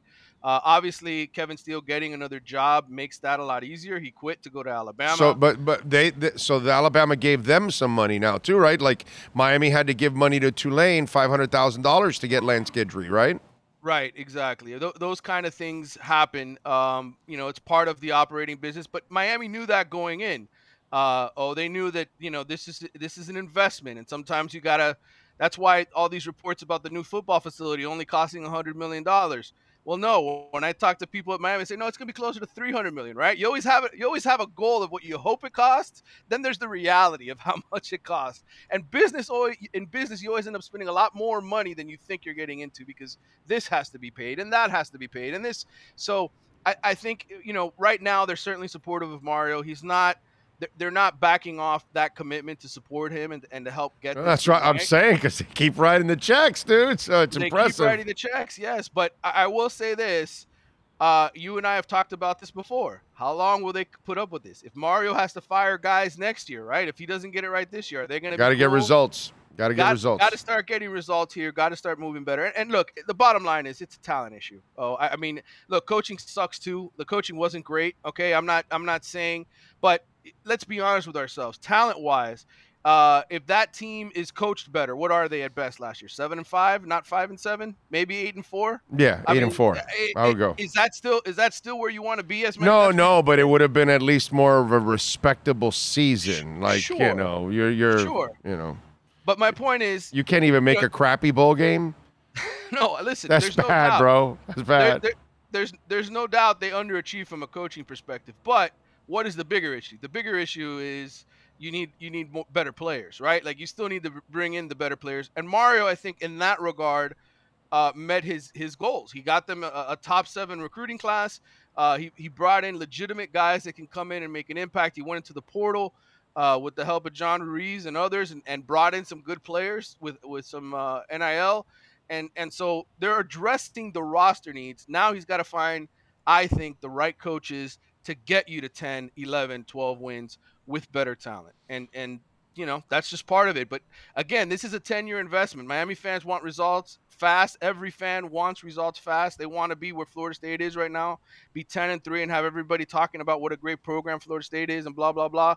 The bottom line is, this program has been in a really, really crappy state for a long time. 20 years. 20 years, bro. I think we can say this now, right? We're 5 or 6 years removed. The aberration was the 10-3 season. That was the aberration. Yeah. The real season is 7-6 every year. It's kind of what I've been talking about with the Miami Heat lately. I don't think the ownership group is as committed. I think the front office made a lot of mistakes, but Eric Spoelstra is such a freaking great chef that he makes it all look better than what it really is, more often than not, actually. So yeah, it's kind of like that, actually. Yeah, it really is, and it's the same thing that happened to the San Antonio Spurs, right? With Popovich, how many years did he still have them sort of competing? Now he can't, because the team is just terrible. But the point is, look, if you don't have the talent, you're only going to go so far. You're only going to be so good. And I think what's lacked here for the last 20 years, more than anything else, are really good talent evaluators and guys that could recruit their asses off and bring in really good players to come play here. Now, you got to win to do that. You can't be 5-7. You can't be 7-5. You can't be 8-4. You got to string some 10-win seasons together, some 9-win, 10-win seasons. You do that 3-4 years in a row, then maybe you start getting more elite kids to want to buy in and believe in this. But we haven't gotten there. Miami has not gotten there. It has gone for every good season. You go back and look at Al Golden. He went 9-4 one year, right? You go and you look at Mark Richt, 10-3. The next year, they're crappy. The next year, they're right back to 7-6 wins. So until you have some sustained winning, you're never going to get out of this rut. You're just going to go back to being what you've been, and that's a 7-win program. Yeah. So Mario has to get past that. I think he will. I think he's going to hire the right kind of offensive coordinator, a guy who's going to come in here and put points on the board. That's what they need to do. They need to get some of these elite wide receivers. I'm telling you, that is such an important thing. You got to get some of these elite playmakers from South Florida. Those are the guys that go everywhere else in the country, and you're like, oh, man, what if they would have had Amari Cooper? Oh, man, what if they would have had Jerry Jeudy? Those are the guys that have to go to Miami. They have to get those guys to come to Miami again. Let's hope so. All right, give me a percentage figure here, 1 to 100%. Either they have one offensive coordinator, or you've been talking about one passing coordinator and a running coordinator. What are the chances of a passing running coordinator? What is the percentage you put on it? I think I would say that it's going to be split, I would probably give it 60-40 right now. That you're not just going to get the one guy who can come in here and get the So the two only guys, title. 60% that we have a passing and running coordinators. I feel confident in that. I think the way it's trending right now, that's probably the way it's going to end up. That said, I really don't know who the hell Mario is going to hire, because I thought for a while it was going to be Jason Candle, and I thought maybe Doug Nussmeier because of their connection to Alabama and the fact Nussmeier, but all of those things have sort of, now it's not trending in that direction. Now you have James Coley in the building. You're going to have this Houston passing game coordinator in the building this weekend. So I don't know where it sits. I think we're still probably a week away, maybe 3 or 4 days away from this thing, hopefully having some sort of resolution. I think the other aspect of it, minority hiring. I know that's going to become a big issue here. There's some local high school coaches and people around South Florida that are upset that Charlie Strong is gone. I think he's going to have to, you look at this staff from a racial profiling perspective. You know how that matters in coaching now, and people care, and they will be angry and upset. I think he's going to have to figure out how to sort of calm that situation down and hire some more minorities on this staff. I think we just talked about maybe being older and maybe not having the recruiting fire and all that kind of stuff. That maybe, all right, whatever. It is. I just don't view Mario that way. You know what I mean? I kind of view Mario as a no bullshit guy, and if he likes you, he likes you, and if he doesn't, he doesn't, and if he thinks you're right, you're right, and if you're wrong, you're wrong, and he moves on, and it had nothing to do with what you look like. Well, no, listen, I just kind of think he's that guy. I don't know. I'm not saying he is at all either. I think Mario would hire a giraffe if it could coach. Listen, and recruit. I'm 1,000% behind that. There's no question. I'm not saying that at all, that it's a Mario thing. I'm saying perception. From a perception on the outside thing. Yeah. I think that's something too that may enter the discussion here as far as filling some of these positions, because all the guys that I've named to you are white guys. Okay, all the OC names have been white guys. And there hasn't been any minority candidates yet. And if you read the quote in ESPN from Charlie Strong, I wasn't interviewed. There's a reason he said that. Okay, and I think that sends the wrong kind of message out in the public. I think Mario, if you ask me, I think he's, because of public perception and the way things are, you have to. I got you. Yeah, so. I got you. I get it. But I just, his track record, the way he is, I don't think he cares about that. I agree with you 1,000%. Yeah. By the way, I'm on to something, I think. A giraffe as an offensive coordinator would be strong, because he's got such a high point of view of the field. He's going to see really things develop, and he can really call play. I think we should hire a giraffe for offensive. Well, doesn't even have to go to the booth. You need one at quarterback now. You can't have Derek King back there anymore, because you got 6'6", 350 at right guard. Right. 6'6", 330 at left tackle. You're gonna have 6'5", 305 at right tackle. I mean, you're gonna have some big dudes, and you better be able to see over the line of scrimmage. So giraffe at quarterback might be the bigger need. Okay. Looks like Glennon's still in town, right, with the Dolphins? Oh, that's true. Mike Glennon. Does he have a year of eligibility left, or does he want to play an offensive? Because with that neck, I mean, that's the human periscope. I was talking about him during the season that the Navy should hire him, so that way, if the periscope breaks down in a sub, up Glennon. That's it, and Glennon just pops out of the sub. Yeah, it's all clear. It's all good. All right, what do you got going on The Athletic?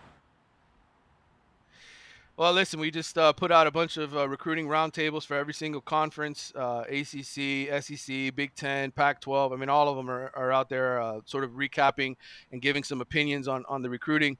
We'll have something here on Lance Guidry, not Ron Guidry, probably early next week. Okay. As far as a story that Bruce and I are working on, Bruce Feldman. We got plenty of podcasts, plenty of news, all kinds of stuff going on. We're obviously watching the coordinator search, so lots to read over at The Athletic. All right, there you go. And follow him on Twitter at Manny_Navarro. Manny, as always, thank you, my friend. Have a fantastic weekend. All right, brother. You too. You got it. There you go. Don't forget Caneswear, 2511 South University Drive in Davie. Get on down there. The store is amazing. They've got anything and everything with the Canes logo. Inter Miami's now getting started. They got Inter Miami gear. Hey, they have some Marlins gear too. When's the Marlins season? Anyway, Dolphins gear. They've got Panthers gear. Panthers, let's see if they can make a push for the damn playoffs there. Would be nice overall. So they got all kinds of stuff there. 2511 South University Drive in Davie. Now, if you can't make it to Davie anywhere in South Florida, anywhere in the world, you can make it to Caneswear. Yeah, Caneswear.com. And when you order over $99, free shipping. From jerseys and shirts and helmets and hats and sandals and all kinds of stuff, man. You name it, from pens, pencils, earrings, bracelets. They got anything and everything. I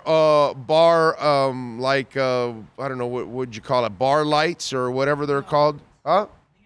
Neon lights, yeah, with the Canes logo on it, they spin, or you can put them against the wall and they light up. It's really, really nice. The amount of things that they have in that place with a Canes logo is just absolutely sick. Go see Brett and Jeff and all the great people out there, man. They'll take care of you at Caneswear.com.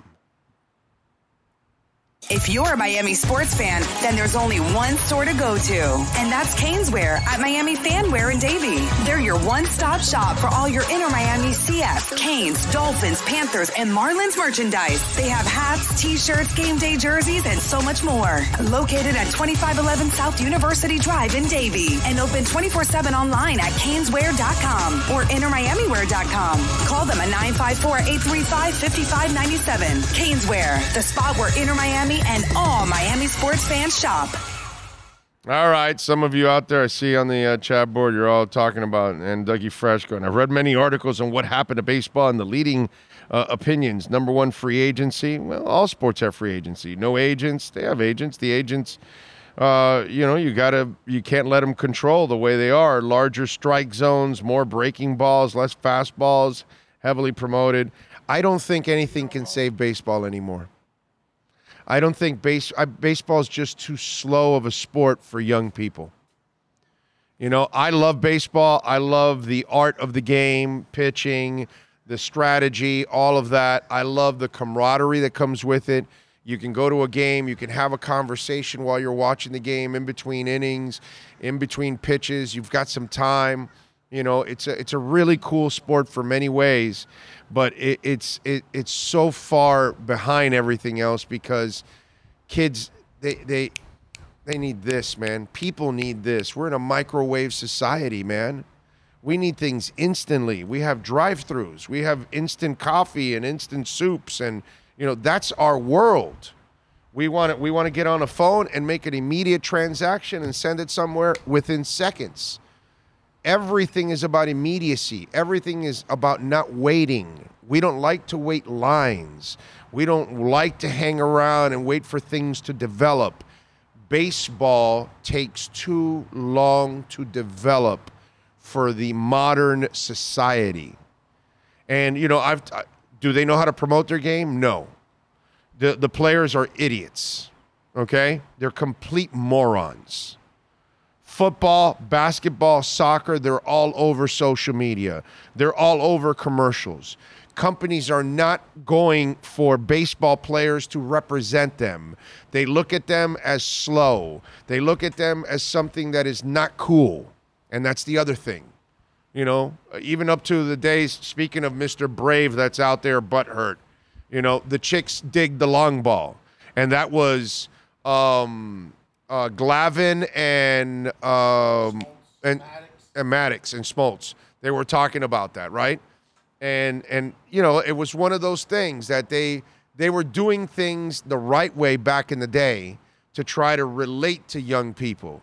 But baseball players, last year we were complaining about Jazz. What is wrong with you? And people in his own locker room that he's got, he brings too much, sizzle to. No, dude, that's exactly what you need. We need a shit ton of Jazzes in baseball, but they don't get it. So if you don't make the game entertaining, if you don't give me back Ricky Henderson, and don't give me back Ozzie Smith and give me back, Billy Martin and give me back, the color of baseball. Pete Rose and Joe Morgan and, give me the color of baseball. And it's gone, dude. Harry Carey's gone. You know what I mean? Everything that was colorful about baseball, the San Diego chicken, it's gone. I'm talking about shit that only old people can relate to, and they're going to go, wow, that was fun. That was fun. That was fun. Where's fun? Oh, no, did you hear about unwritten rules when you were young? We just played the game, and now we got a bunch of stuffy idiots with unwritten rules. Sorry, man. Baseball is too antiquated.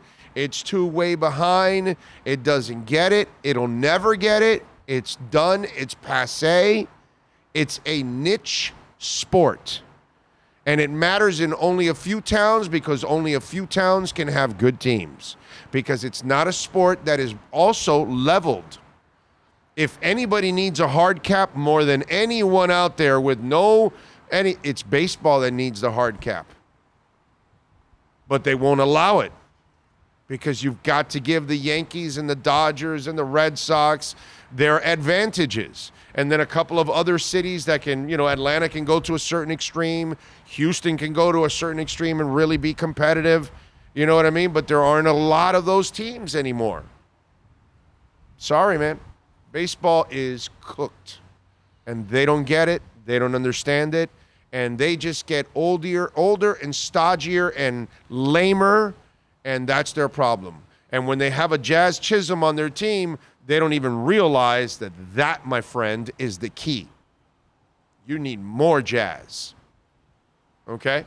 I want all that Jazz. Give you another old reference. What's funny is video games realized that Jazz. I mean, right. Of everybody, Jazz Chisholm. Jazz Chisholm. And everybody's mad. Like, what's he do? Why? Yeah, yeah, because Jazz is entertaining, you idiots. But I wanted, because Dougie was trying to finish up his comment. He said, sorry, those differences in U.S. and Japan are between us and Japan. But that culture is... That was what... Yeah, that culture is different than ours. That culture is fit for baseball. Our culture is no longer fit for baseball. It's just not. Devin Jordan, thank you for the love on the super chat. Remember, you guys can make a donation through Cash App or Venmo at Cash Big O Show. That's Cash Big O Show. And as I always tell you, I love those Bitcoin donations. Devin Jordan, morning Big O. Looks like Pro Football Talk will be interviewing Tua today. I doubt he says anything about his multiple concussions he's had this season. I'm sure they'll mention it. He'll have to answer some kind of question. I'll watch that interview later. Not that I normally would watch the show, but I'll watch that interview at least. I got game. Thank you for the love in the super chat, my friend. Oh, will you be going to the Hall of Fame for Zach Thomas's induction? It's a great day for Dolphins fan. Yes, I will. We will go. We will go. You want to go to that one, Sean? You do? Maybe? Slightly? You'll get. Do I not feed you? No, I'm just saying, is there good food in the area? I don't know what's in. Here's the thing. I was talking with Lisa. I don't know if Lisa is on the chat board now, but I was talking with her yesterday, and I don't know if I'm going to stay in Canton. I think I'm going to stay in Cleveland. It's an hour drive, and we only need 2 days to be there in festivities. Cleveland, well, there's the baseball season will be going on. Might be able to catch a baseball game. The restaurants are all over in Cleveland. There's at least some kind of a nightlife there. Canton has nothing. I've been there.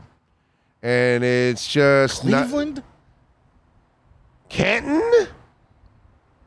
We just want to show up in Canton for the festivities, meet some Dolphin fans. We got to have a big old Dolphin get together, and we all have to meet at the Pro Football Hall of Fame, and we all have to sing the Dolphin fight song around Don Shula. Okay, so we are going to do that this time around now. See, so we go to Canton for the events, but we drive back to Cleveland to sleep and and hang out and maybe go to a game, maybe go to a concert. It's not like maybe I'll go to a concert. There's not anywhere in between those two like that. Yeah, but it's going to be a smaller town. I just don't know about Cleveland, man.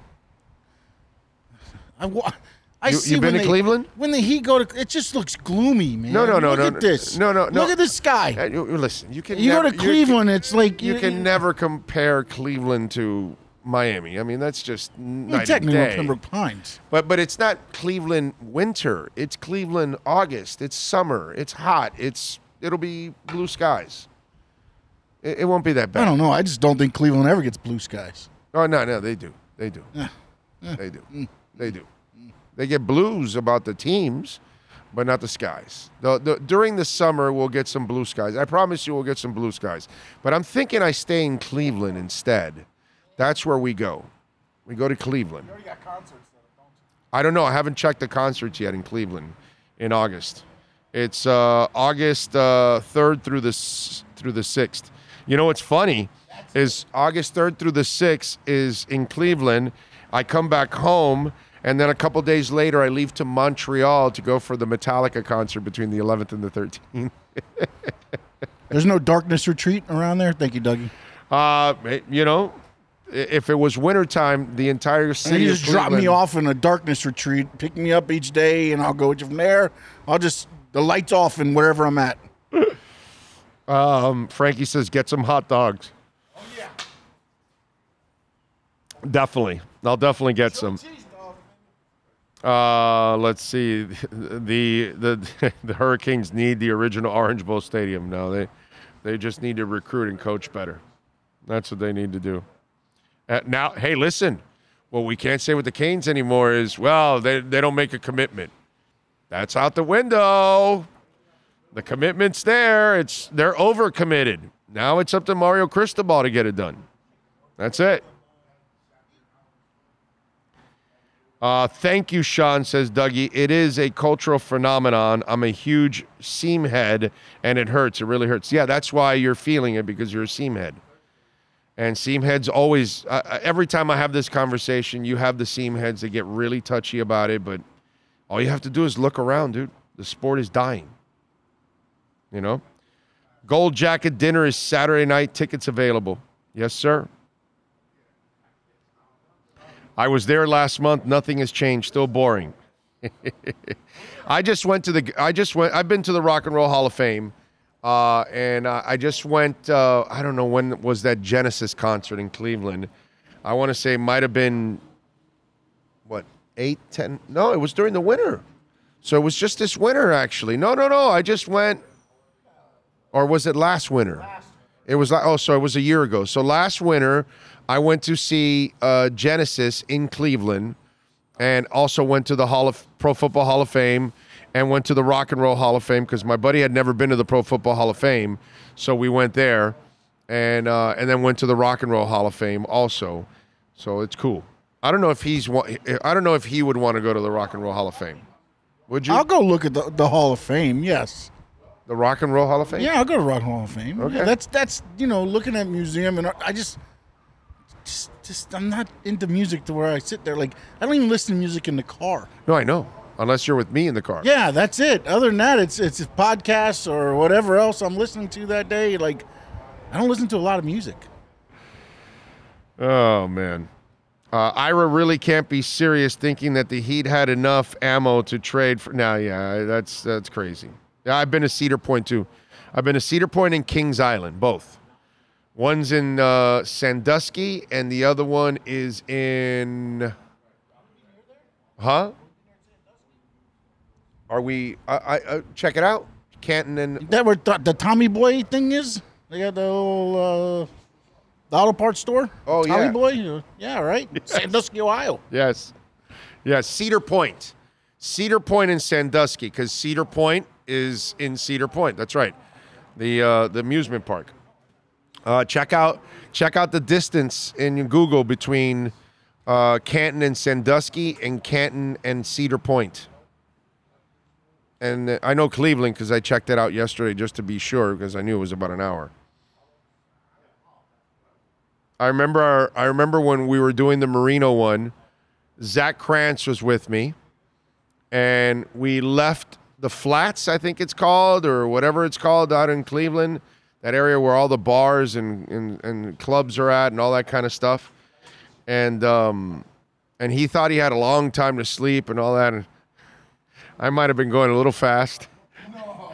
And we got there like in 45 minutes or something from Cleveland to Ken. And Zach was like, "How fast were you going?" Huh? Sandusky's 2 hours from Canton? That's a long time. How about Cedar Point? Cedar Point, Ohio.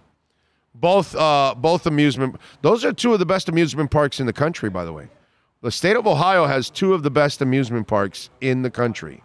Kings Island and Cedar Point are fantastic parks, dude. I've been to both parks, and they are absolutely awesome, dude. Love it. They have so many roller coasters, and if you're, a fan of those thrill rides, how long? Well, both 2 hours away. Yeah, an hour and 48. I can probably do it in an hour and 10. Yeah, save you about 38 minutes. Yeah, something like that. Yep. The only reason you have seen some kids playing baseball nowadays is because they're parents, and it has less to do with them actually loving the sport. Yep. Once they get old enough, they're dumping it like a bad habit. How does Busch Gardens compare to Cedar Point? Don't insult Cedar Point, bro. Don't insult Cedar Point. Okay? Don't insult it. And by the way, the Busch Gardens up north is absolutely beautiful.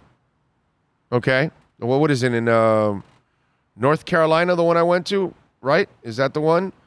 Look it up there. North Carolina or Maryland.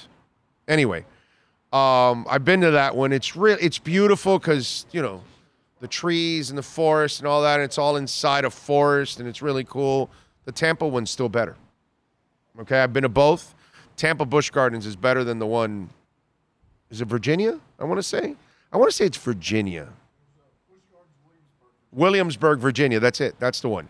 I've been to that one. It's beautiful. Like you can't compare the looks, the aesthetics, everything about it. That one is gorgeous. Because Virginia is just a gorgeous state, man. When you drive through it, it's just awesome. North Carolina, I love too. But the amusement park itself, Busch Gardens, is better than that one. But Cedar Point and Kings Island, please, dude. That's big boys parks, okay?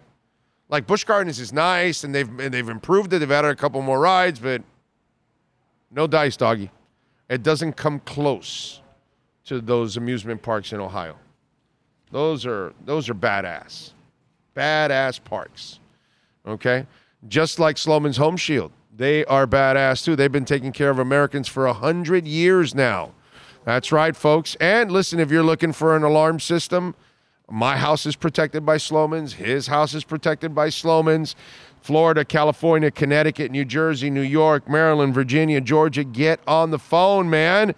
And if you're looking for a new alarm system, we're going to give away a free doorbell camera. That's right, folks. The first 40 Big O listeners will get a free doorbell camera. We haven't given this away in a couple of weeks now.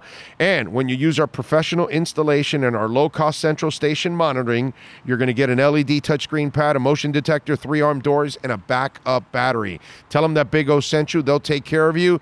And for those of you that are still stuck in those winter days that you can't be hanging out in a T-shirt like us here in Florida, but you're somewhere in Connecticut or New Jersey or New York or Maryland or Virginia or even Georgia, you're using heating oil, aren't you? Well, you know what you pay a month. How about if I tell you you can save money, maybe even hundreds a year? Why don't you call 1-866-OIL-DEAL, and all you're going to do is ask, how much for your heating oil service? This is what I pay a month. What would you charge? That's all you're asking. You're only comparing. And if they can beat it, well, guess what? I'm pretty sure they're going to beat it, but you're also going to save yourself a lot of money. So it doesn't hurt. Pick up the phone, save it on that cell phone, make the call when you get a chance, 866-OIL-DEAL, and call them. So if you're dealing with heating oil prices as they're going up, Call our friends at Sloman's, taking care of Americans for over 100 years. All right. But hey, man, that's a good 2 weeks. We get to see Zach go into the Hall of Fame. And then the following week, I go to Montreal to go see Metallica. Man, that's a blessing, Lord. Thank you, sir. I am blessed. A little sports, a little music. Man, in 2 weeks, legendary stuff. Because I'll never forget the whole Marino experience that week, and I want to be there for Zach, man. I want to go for what's it called when any of these big time names for us make it to the Hall of Fame. I want to be there. It's a fun thing to do. Big O rocking the Oaks today. Yeah, the sun. Although the sun is now the glare. Oh no, it's still pretty bad because it comes off the floor, and it gives me the glare. So then it makes me squint my eyes the entire time. Six Flags is a better comparison. Yes, sir. You are right, Frankie. It is a better comparison. You know, Busch has done a really good job in Tampa. They've improved it, but there's like 20-something roller coasters in Cedar Point. I'm not lying to you, man. It's probably 20, 21, 24 roller coasters. It's stupid. You have to go for a couple of days because you will not be able to ride all the coasters. And there's so many really cool ones, man. I remember one that I rode called Maverick, okay? And it was actually a really, really cool roller coaster. I forgot the one that spins up, goes straight up and down. And that thing's broken down several times, too. Luckily, it wasn't when I was there, but yeah. Yes, I've been to Carowinds in Carolina. That's all right. I've been to Carowinds. My wife and I are coaster nuts when we were younger, and we would travel around the country to different coasters and all that, in Texas and California, the Midwest, the East Coast. We've gone to a lot of parks. We've driven and flown to a lot of parks. What we never really ended up doing was going to parks in other countries. That was the next stage, but we never got to that point. And now that we're older, okay, because my wife and I have been together 36 years, we're not as big on the coaster thing anymore. Kind of gets to us a little bit more than it used to. Going upside down and spinning around, all that, I used to laugh at all of that nowadays, and I could probably still do a little bit of it, but my wife does not want any part of it anymore. So we've kind of gotten, as we've gotten a little older, we've gotten a little softer in that area. Got to admit. Lisa says, there's a great rib burn off of Food Festival in Alliance, Ohio, enshrinement weekend. When we're there, we came for Dan's induction. Okay. Alliance, Ohio. How far is Alliance, Ohio from Canton? Because apparently it's a rib burn-off. Something you might be interested in. I don't know. Not sure. You might be interested in some ribs there, Sean. I don't know. When you go to Montreal, don't forget to visit the Big O Stadium. Well, that's where the concert's at. The concert's held in the Olympic Stadium. 29 minutes? So maybe it's in between the drives to Cleveland and Canton. So we can stop to have lunch or dinner or whatever there. I love it. The best rides are in the oh yeah, baby, the youth fair. I love me some youth fair. I also go for the food, right? I mean, I got to admit, I got to have me an elephant ear. We are going to be broadcasting live at the youth fair. Okay, we're going to be there 3 weeks. We're going to have 3 different shows. We'll be at the youth fair, just to tell you already ahead of time. So I was talking with the folks from the youth fair yesterday. This is funny that you bring this up. So they told me, we're going to bring you a Cuban sandwich. And I go, okay. No. We know you love elephant ears. It's an elephant ear Cuban sandwich. So the bread is an elephant ear. And I'm like, oh my God, that sounds so good. Because that's the beauty of the fair. There are some foods like that fried Oreo stuff that you would never ever have anywhere else. What? They fry everything at those fairs. I know, but It's like you can bring your own stuff from home and they'll just throw it in they'll just throw it in there. It's beautiful. It's awesome. But the fried Oreo is like something you would never have anywhere except at that fair. Why, you do it at your house? Oh, yeah. You're that hard. I've never seen anybody. I don't know anybody that's fried Oreos at their house. Yeah, fried Oreos, fried Snickers. Yes. Fried Snickers? Yes. Oh, that sounds really good. Oh, so good. I don't know about, I tried the Oreo and it's all right. But the fried Snicker, that actually sounds really good. If you get it just right, bite in, it's just gooey. It's good stuff. Wow.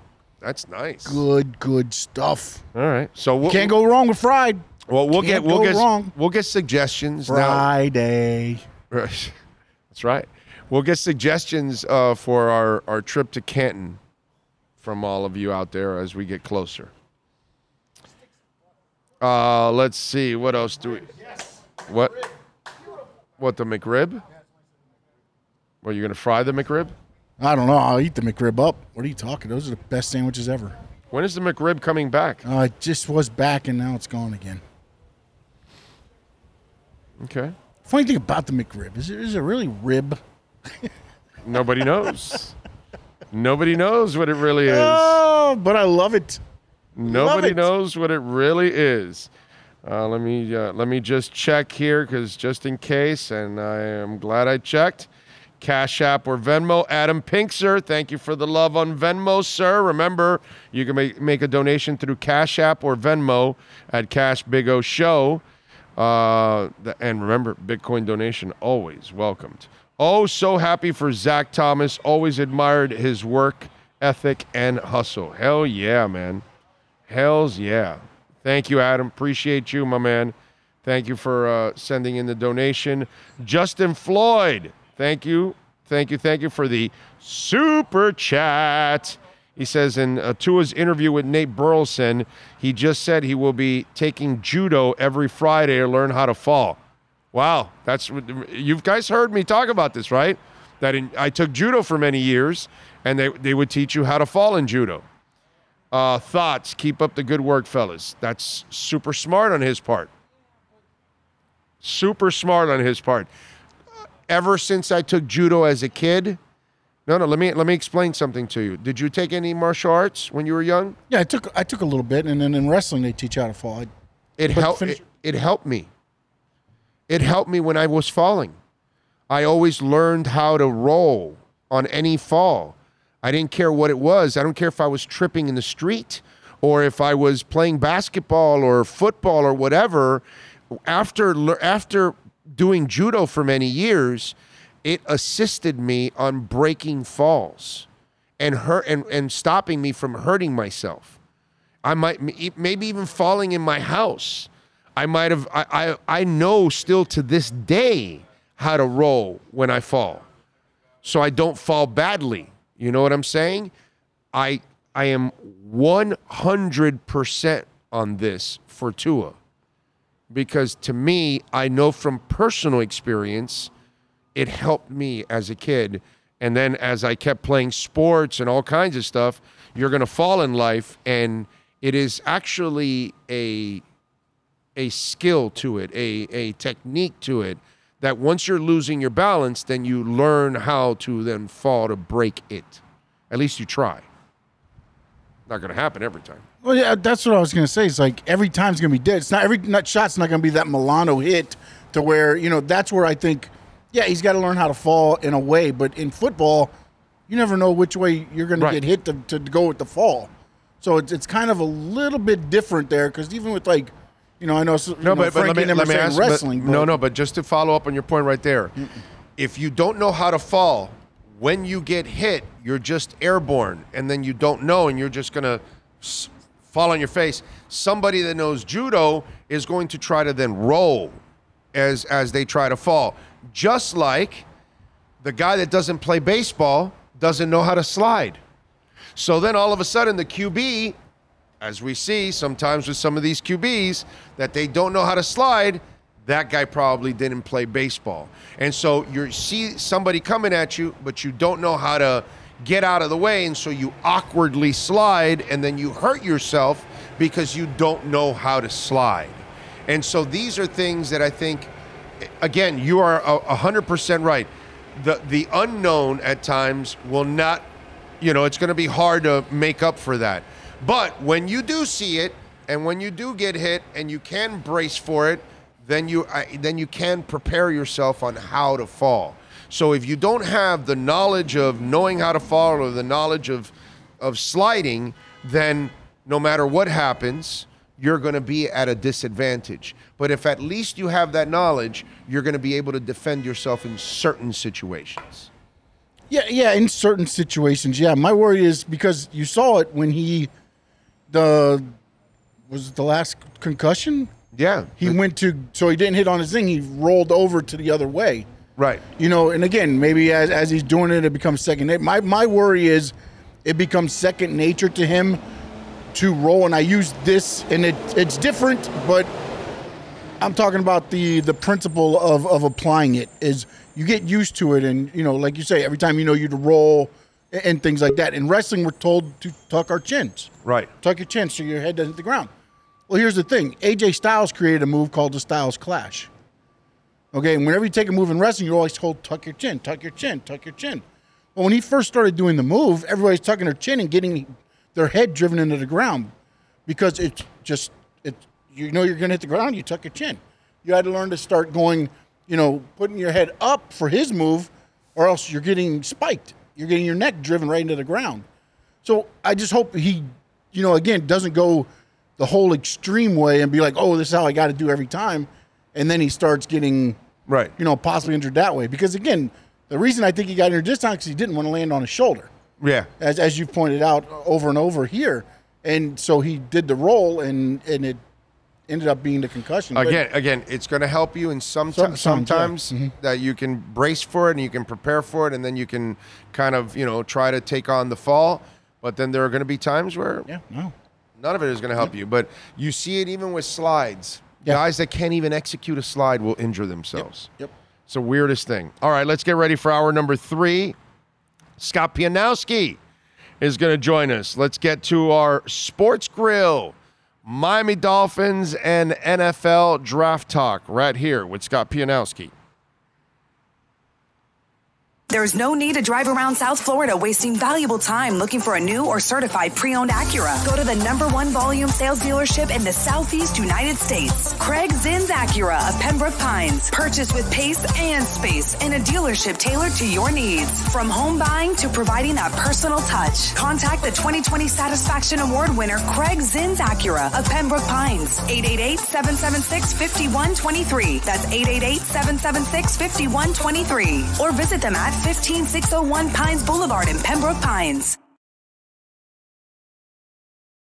If you're a Miami sports fan, then there's only one store to go to, and that's Caneswear at Miami Fanwear in Davie. They're your one-stop shop for all your Inter Miami CF, Canes, Dolphins, Panthers, and Marlins merchandise. They have hats, t-shirts, game day jerseys, and so much more. Located at 2511 South University Drive in Davie, and open 24/7 online at caneswear.com or intermiamiwear.com. Call them at 954-835-5597. Caneswear, the spot where Inter Miami and all Miami sports fans shop.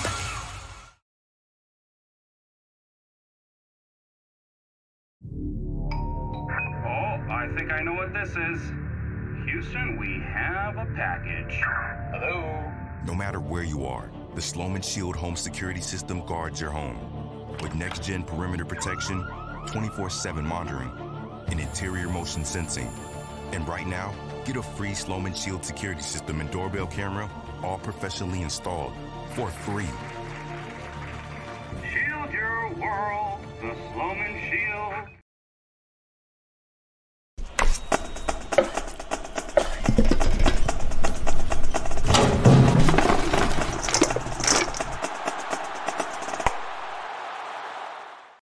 Welcome to Red Light Therapy, a revolutionary technology perfected by NASA to aid in muscle strengthening and recovery. Red, an infrared light, has the capacity to penetrate deep into the cell's mitochondria, potentially leading to increased energy, faster recovery, and the optimal performance your body demands.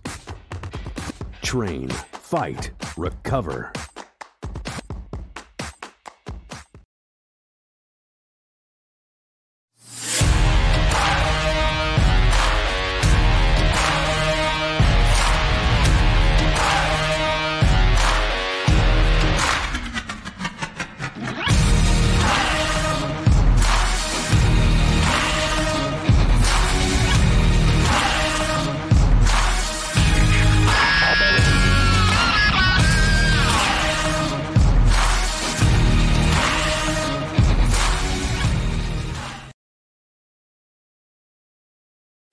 Statements or beliefs expressed on the following program by the host, guests, or callers are not necessarily the opinions of FantasyXS.com, Media Group Inc., ownership, management, sponsors, or website. While the NFL plans for the 2023 season, the Big O Radio Show keeps you informed by tracking everything from free agency, trades, draft, and all the news you can handle. It's the SportsGrill.com Dolphins and NFL Draft Report with Yahoo Sports' Scott Pianowski. Is locked and loaded. How you doing, my man? You doing good? I'm doing great. Can't wait for the Super Bowl. We got the 2 number 1 seeds. We got the MVP. We got all sorts of star power. We got a lot of fun props to unpack. I think we're going to see a high-scoring game. So let's get to it, man. Yeah, man. We got a lot of things to talk about, obviously, going on. First of all, want to get your thoughts on this Super Bowl. Let's get into a little Super Bowl talk. What do you think about this matchup right now? The Eagles are favored by a point and a half, depending on where you see it right now. What are your thoughts on it? Yeah, where you come down in this game, ultimately, are you more into the Eagles having the better roster or the Chiefs having more Super Bowl experience and having the best player in the league in Mahomes and Andy Reid, who's already in the Hall of Fame as far as I'm concerned, no matter what happens the rest of his career. Oh, please. The Eagles have a good coaching staff, of course, but Andy Reid famously so good off a bye week, right? They just had 2 weeks to prepare. That's advantage Kansas City. They've been to the Super Bowl before. It's such a different... obviously the Eagles, they waltzed through the NFC playoffs. They didn't really have to do anything that difficult because the Giants weren't that good. The Niners lost their quarterback right away. But the Super Bowl is such a different game because there's all the hype and there's all the waiting and the halftime is interminably long and everything. A lot of times I'm not surprised when you see Super Bowls get off to slow starts because I think the players a lot of times are a little bit tight and maybe even the play callers are a little bit conservative early on. So a lot of times you see games like Carolina, New England, a couple decades ago, where it's like nothing's happening, and then the second half everything explodes. I lean Kansas City, but Philadelphia's roster is great. More of my action is on the props. There's a lot of player props I like, and again, I think there's going to be a lot of scoring, and I think some of the offensive matchups really tie in well to what the defenses are going to allow them to do. So I'm going to have more prop action than I do on the game, but my official pick is Kansas City. All right, so I'm actually going to pick Kansas City myself. I know everybody looks at the Eagles. I just I think the secondary for Kansas City is being overlooked. I think they're better than what people think they are. I think Mahomes is going to play one hell of a game. And I really think that, Hurts he wasn't necessarily sharp in that NFC Championship game. I think if KC can be disruptive and they have a guy that, as good as the Eagles line is, Chris Jones or Aaron Donald or, there's certain guys, Boza, there's certain guys that are just going to wreak havoc on you, whether you like it or not, and I don't care how good your line is. I think Chris Jones is that guy. And I think Chris Jones can actually create some havoc where he's going to force Hurts to have to get rid of the ball a little faster and crumble that pocket and put some pressure. And that's where I want to see if I'm counting on Mahomes being the more accurate passer out of the two. That's why I'm leaning to the better quarterback. And then I'm leaning on the tangible part of Chris Jones being the ultimate difference maker on that D-line, assisting that secondary. Yeah, you hit on a lot of things that I would just nod and agree to. Disruptive, right? That's the right word for Chris Jones. he got some down ballot votes for Defensive Player of the Year. That's how good he was, and we saw him break up the Bengals. The Jones getting his second sack on that final Cincinnati offensive play was probably the biggest play. I think Jones is the second most important player for Kansas City in this game. Obviously, the quarterback is the first player you're going to mention, especially when he is Patrick Mahomes. He throws the ball as much as he does. But if the Eagles lose in this game, if Kansas City wins, Chris Jones probably had a big. In fact, I think Jones even.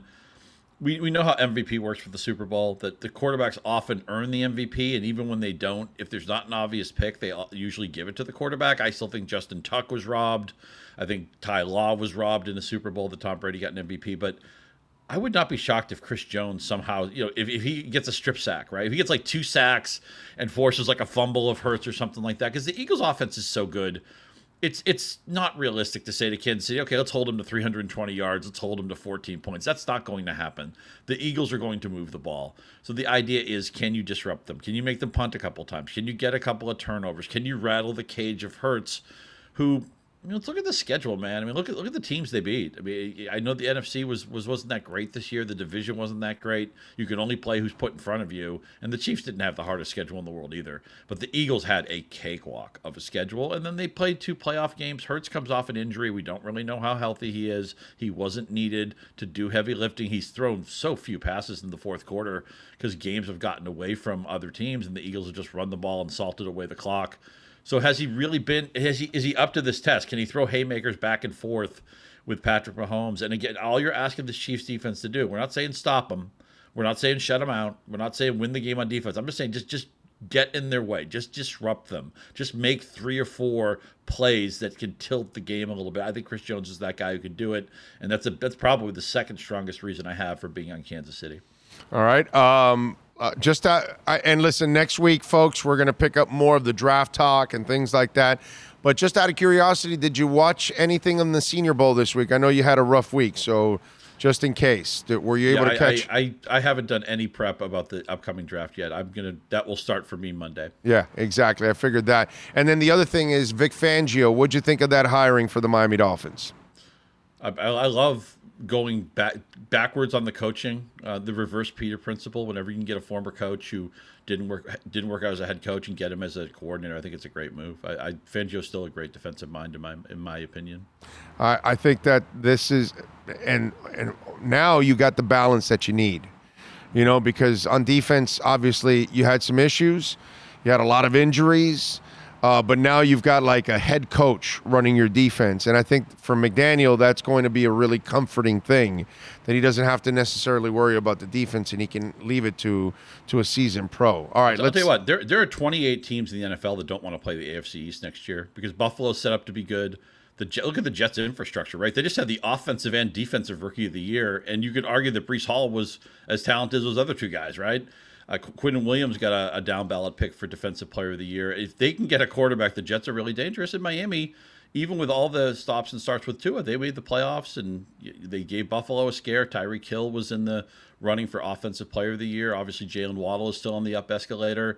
And New England, who probably has the weakest roster on paper, how bad can a Bill Belichick team ever be? This looks like the best division in football to me. Yeah, no, there's no doubt that division is going to be an absolute bitch. And you would expect the Jets. Oh, so let me play the shell game with you, the quarterback shell game, okay? Been having some fun with this. Aaron Rodgers, Derek Carr, Jimmy Garoppolo. No fence straddling. Tie them to one team each. Pack to the future. Right? Rodgers is going to the Jets. Carr is going to the Saints. And let's say Garoppolo goes to the Raiders. I got the reverse. I got Rodgers going to Vegas, and I got Garoppolo going to the Jets. That's what I got. Carr, New Orleans. Yeah, Carr definitely. I agree with you in New Orleans, but I think Rodgers does not want to deal with the New York market.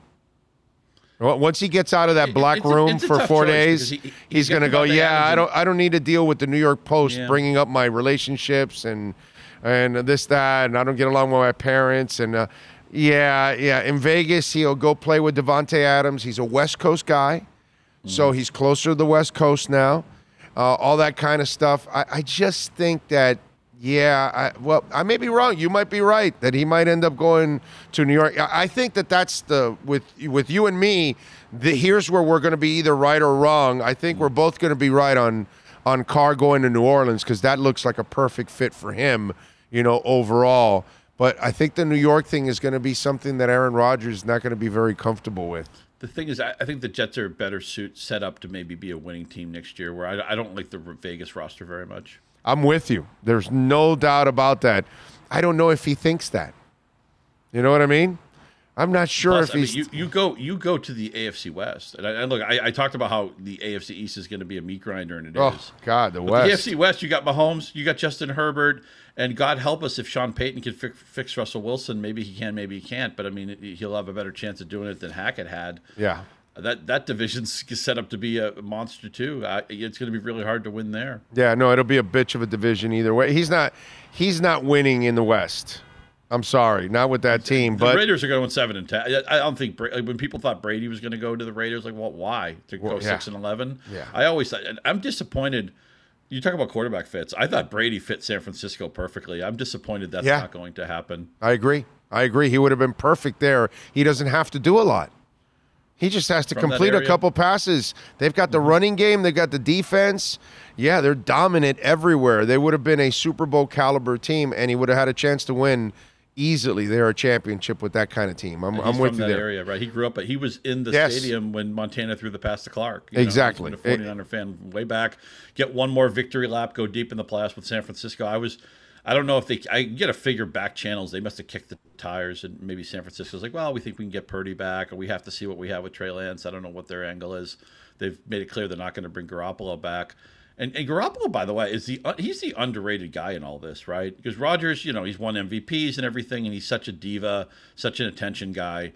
And I think Garoppolo gets overlooked. It's only the injuries, dude. That's all it is that he breaks down all the time. And that's kind of been his entire – I mean, from the first time that he got on the field, that for Deflategate, he couldn't even last the 4 games they needed him. Right. They had to use Brissett. You know what I mean? He's never had any luck whatsoever staying healthy. I think everybody looks at Jimmy and says, the dude can play. It's not that he can't play. It's just – he's never available for you, and that I think is what hurts him ultimately when it's all said and done. Yeah, because he's not really a bad. Yeah. And by the way, New York, they just had one MILF monster.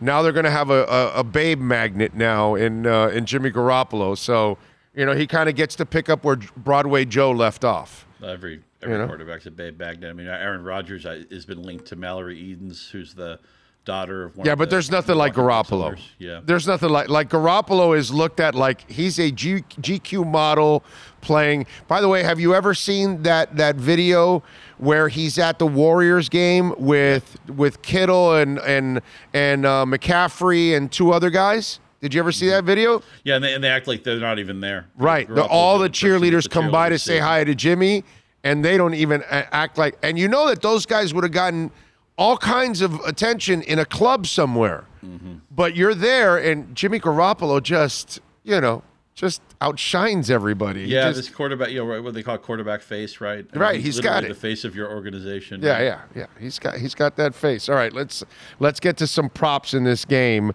Let's start with Patrick Mahomes. Half an interception, higher or lower. Rushing yards, 18.5, higher or lower. 294 passing yards, higher or lower. 2.5 total TDs, higher or lower. I'll tell you the ones that I would punch. He's going to throw a pick in this game because Philadelphia's got the best pass rush in the league, and it comes from 5 different guys. They had 4 different guys with double-digit sacks, and then Fletcher Cox, I think, had 7. So they rush you on the flanks. They rush you up the middle. They can rush you without exotic things, and that's such a valuable weapon. I don't think Mahomes is going to run much in this game either. And I know it's a low total. Usually I like betting running props for quarterbacks in the playoffs because, what are you saving yourself for? You might as well just, let it all hang out, YOLO, go for it. And he did have that big run at the end of the Bengals game. But I would lean under on his rushing props. Plus, if you think Kansas City's going to win the game, you're going to get the kneel downs too. I feel confident he'll throw a pick in this game. I feel confident he will not run that much in this game. The other 2 props I'm going to to skip, but there's plenty of Kansas City stuff I like. In fact, I'll just pivot to the next thing. How about the 2.5 touchdowns? Total, not thrown, but total. You got to figure he goes over that. This is going to be a high-scoring game, and Kansas City doesn't, they don't. Pacheco's been okay, but when they get in close, they score on touchdown passes. It's Mahomes who is the guy who gets the touchdowns. And how about the passing? 294.5. It's such a big number. I think I have to bet over if you force me to play it, but I'm not going to play it. All right, Pacheco, 49.5 yards rushing, 15.5 yards receiving. Jerick McKinnon, 22.5 yards receiving, 3 receptions, and I'm going to go 5.5 rushing attempts. What do you think? Any of those? Excuse me, a little bit of a cold here. These are two. This is where I really feel confident. It's a shame we didn't talk early in the week as the number keeps going up. But McKinnon's receiving yards and Pacheco's. Now, McKinnon had a huge December. In the playoffs, it's been a little bit more Pacheco. He's getting more in the circle of trust, and Mahomes has been checking down rather than running because he's a little bit hobbled. But what do you do against a team that has a great pass rush? How do you slow it down? Screen game. Get the ball out of your quarterback's hands. I think both these running backs are going to easily beat their receiving props. Okay. All right. Travis Kelce, half a touchdown, 7.5 receptions, and 79.5 yards receiving. Those are all such huge numbers, but I love receiving touchdown. Half a receiving touchdown? Me too. I'm punching receiving touchdown. I already have that. The thing with Philly is they play so much zone.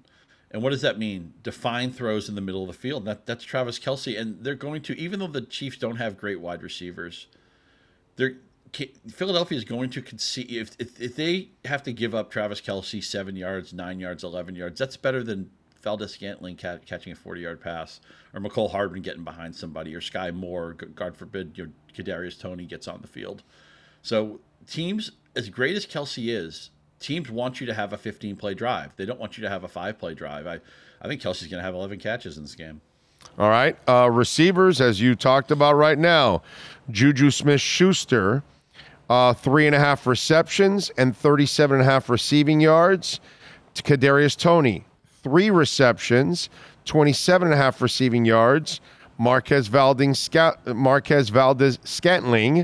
37.5 yards receiving and 2.5 receptions. Any of those interesting to you? Yeah, Juju, because again, the middle of the field is going to be open, and you're talking about a team that plays zone, that plays into Juju's skill set. The problem with everybody else in this receiving tree is you just never know who's in the circle of trust, who's going to dress, who's going to be on the field. And God forbid, like Hardman runs the wrong route, or Sky Moore drops a pass, or MVS does something wrong. I mean, they can easily get mothballed and get ignored for the rest of the game. I don't feel comfortable playing any of their receivers and any of their props other than Juju. I think Juju's an easy over in this. He's going to have not even Sky Moore, 7.5 yards receiving, over and under. I love props you can win on one play. That's what I was thinking about the Sky Moore one. Like they throw to him every once in a while, and he'll easily get 7.5 yards, dude. I might bet 2 of them in tandem and think, well, I'm going to hit one of them, and maybe if I get lucky, I get 2 of them. But let me give you the thrust here. The ones I really like: Mahomes will throw a pick. The receivers are going to be involved in the passing game, and bet anything you want on Travis Kelce, because there's no way. The problem with Kelce is you can't cover him because he's bigger than everybody else. Right. Even if you have somebody standing right next to him, he's got the catch radius, so he's always open, even when he doesn't look open. They can't win without him being a big part of it anyway. No, really he's just a stud. All right, Jalen Hurts. There's a lot of these that are pretty interesting. 1.5 passing TDs, half a rushing TD. We're going to go with 49.5 yards rushing, 239.5 yards passing, and half an interception. He'll throw the pick. This may sound counterintuitive. He's going to have a rushing touchdown, but he's not going to beat his rushing prop. Keep in mind what Hurts is. He's a resourceful runner, and they call design runs for him, but he's not the Lamar Jackson, Steve Young, Michael Vick breakaway runner. You watch like a Justin Fields highlight, and you always know at any point, even if Justin Fields is in trouble, he might make it into a 60-yard run. That's not Hurts' game. He is a good runner, but he's more of a physical runner. He's more of a schemed up runner. They love him at the goal line. He's going to have a rushing touchdown in this game, but I think he'll only have about 30 rushing yards. Okay. He'll throw the pick too. All right, let's go to the running backs because there's some interesting stuff here. Okay, Miles Sanders obviously is their number one guy, but all right, so first, 4.5 yards receiving for Miles Sanders, 60.5 yards rushing for Miles Sanders, half a rushing plus receiving TD. So either one gets you over that half. And then the other one is Kenneth Gainwell, 11.5 yards receiving, 4.5 rushing attempts, and 19.5 rushing yards. Your thoughts on this? Those last two, we've been talking about Gainwell some during the playoffs. Those last two numbers speak to me because I think Gainwell's carved out a role here. And remember, not that they're necessarily looking towards next year, but Sanders is a free agent. I think Gainwell, and I know Gainwell's only about 200 pounds or so, and this is always going to be a committee-driven team, plus a quarterback who runs, so that's part of the committee too. But Gainwell's probably going to be their starter next year. I think the Eagles, the way they're structured, they like Sanders, but they're not going to prioritize him. If anybody else wants to give him a good contract, they'll be like, okay, we had a nice run, thanks a lot. And isn't it interesting that Sanders was a really good receiver when he came out of college? He had a big receiving year his first year. This year, he didn't even get to 100 receiving yards. They just shut him out. And part of that is Hurts doesn't want. When you have a running quarterback, they don't check down. They run. So a lot of times that hurts the running backs in the receiving game. But it sounds crazy. I actually would go under on Sanders for the receiving. I don't think they're going to prioritize him at all in that way. And I love the Gainwell props. I think Gainwell's going to have like 7 carries for like 35 yards. Right, exactly. To me, the 19.5, I don't know, man. Maybe they know something we don't. One play. He gets the second level, you just won. He's done. Right, you got it. I'm with you. All right, A.J. Brown and Devonta Smith. Let's go with 5 receptions for A.J. Brown, 72.5 yards receiving. Devonta Smith, 5 receptions, 64.5 yards receiving. If I were going to play Smith, I would only play the receiving yards. I wouldn't play the catches. But I'll tell you what I've already bet on. I've already taken A.J. Brown over his yardage. I got it maybe a yard lower, but low 70s, he'll beat that. And A.J. Brown's longest reception, I think, is in the neighborhood of 26.5. Kansas City, I agree with you, Kansas City secondary. When you have young players, what's underrated is that by the end of the season, they're basically like another year of experience. So I don't think the Kansas City secondary is as bad as people want to make it out to be. But let's look at the stats, right? They're 29th against number 1 receivers, and that's what A.J. Brown is. He's a guy who wins on every type of route, everywhere on the field. He's going to end this game with like 95, 100 yards, and he's going to have at least one long splash play. I like to go 26.5 over, and I like him, whatever the yardage prop is. And remember, we always talk about this with props.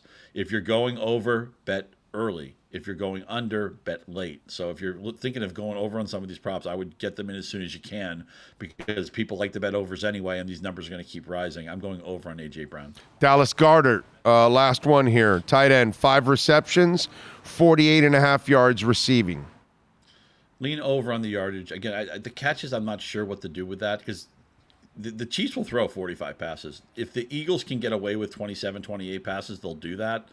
I would lean over on the Goedert yardage, but I don't love his props. Okay. All right. There you go. What do you got going on in Yahoo so folks can check you out, my friend, this weekend?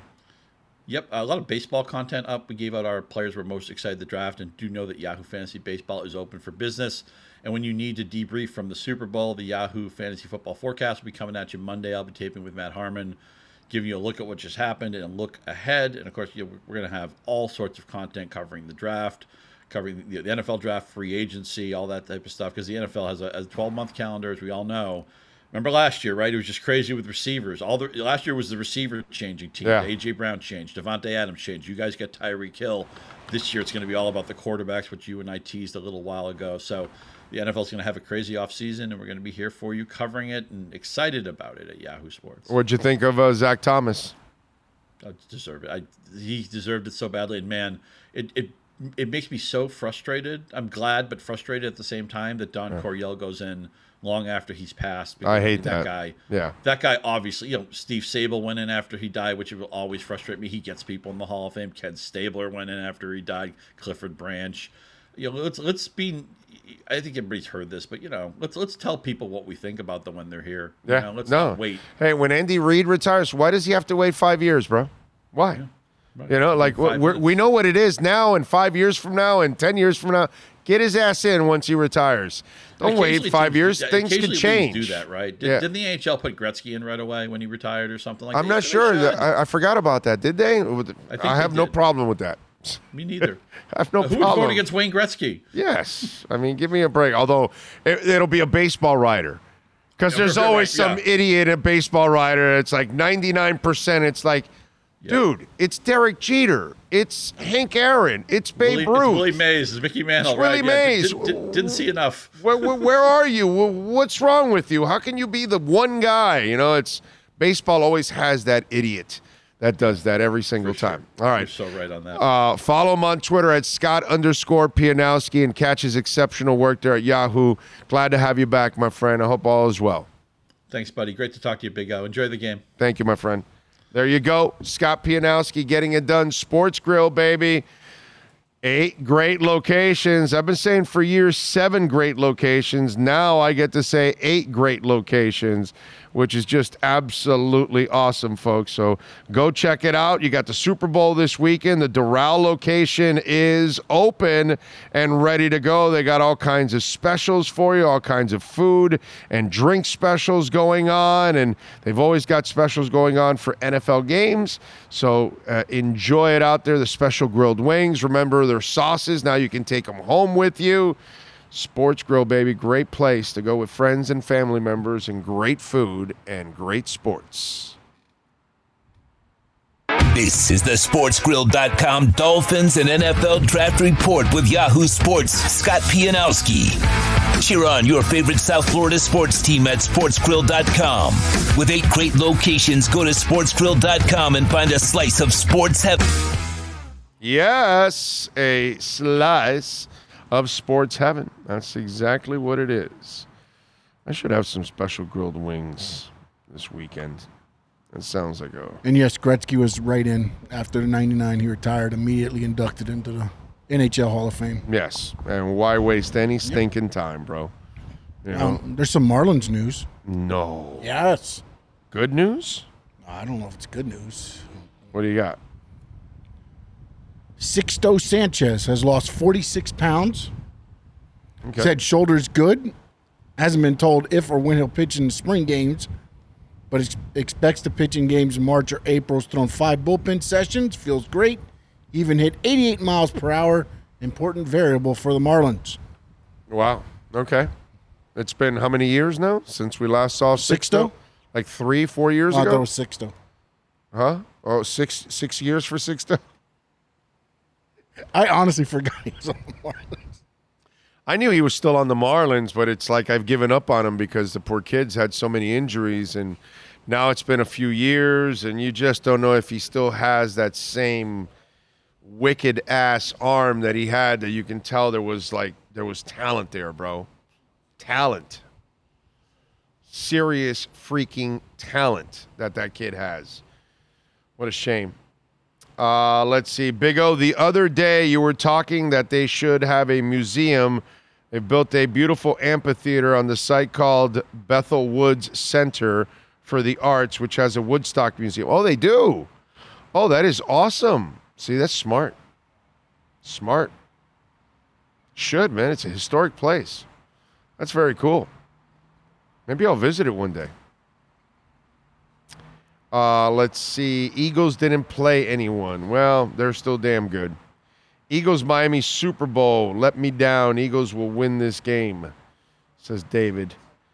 Zachary, Big O, don't have much time. Just wanted to say congrats to Zach Thomas on finally getting into the NFL Hall of Fame.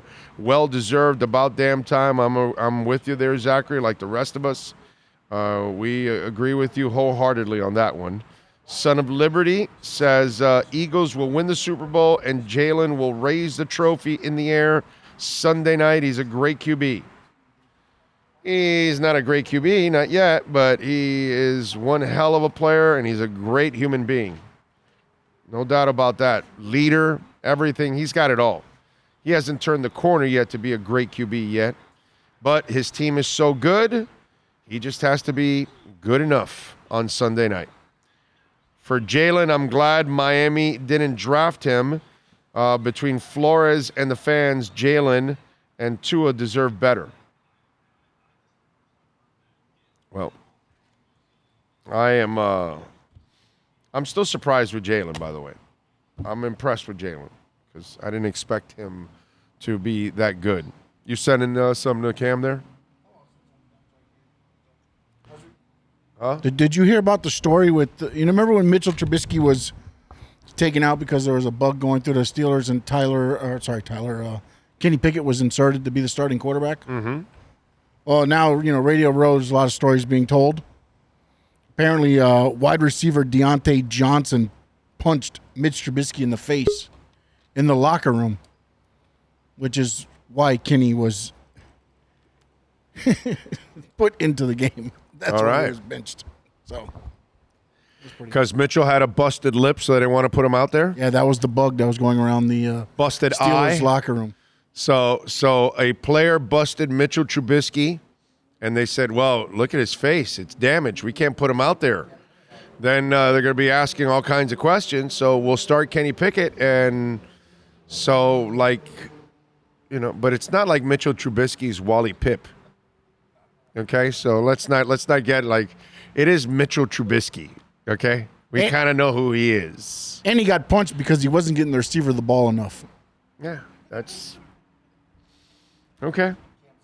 All right, I've been a Kenny Pickett believer from day one.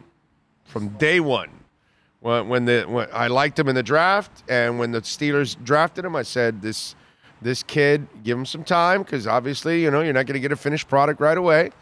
But he's got it. I watched it at Pittsburgh. He's got moxie, bro. And then he was coming out of draft to talk about his hands and all that. Give me a break, dude. The kid can play. Just give him some time, let him grow. And he started to grow towards the end of that of this past season in his rookie year. I'm looking forward to seeing what he does in the future. All right, let's talk. Let's unleash the wolf pack. Cameron Wolf with our KSDT CPA, Miami Dolphins and NFL report. We unleash the Wolf Pack as we get the latest in the NFL and the Miami Dolphins with our KSDT CPA Pro Football Report with NFL Network insider Cameron Wolf. KSDT is one of South Florida's largest and one of the country's fastest growing accounting firms. KSDT CPA is a full-service firm that also excels in crypto. Visit them at ksdtcpa.com or call 305-670-3370. Here's NFL insider Cameron Wolf. All right. There he is. Oh, you got the sunglasses on. It's Friday. That's right, baby. That's right. Right. That's right. And you, fresh from a 4-day dark retreat, tell us how it was. Hey, man, I wish I had that retreat like Aaron Rodgers did, I'm sure there's all kinds of... No, you don't. You don't want to be in a dark room for 4 days, no lights, and they slide some... Get the hell out of here. I want to be on a beach in Hawaii. Yeah. Okay, that's therapy for me, doggy. Sitting on the coast, watching the beach roll in, and they're bringing me a drink. Me and the wife are just kicking it, and that to me is therapy. There's something wrong with you if you want to be locked up in a room for 4 days. You got some demons or something you're trying to deal with, doggy, because the way I deal with demons, come on, man. Give me a cold one. I'm chilling out. I'm relaxing. That's all I need to do. Yep. I'm with you, man. I love the sun. I can't imagine just being in the darkness, being someone's retreat. But if you got medicine like Aaron Rodgers, maybe you don't remember any of those 4 days. The mushrooms and you're taking the mushrooms and all that. God bless. Yeah. I don't know, man, but yeah, no, I'm with you, man. I hope he's not doing cocaine, because then he'll be paranoid in the dark.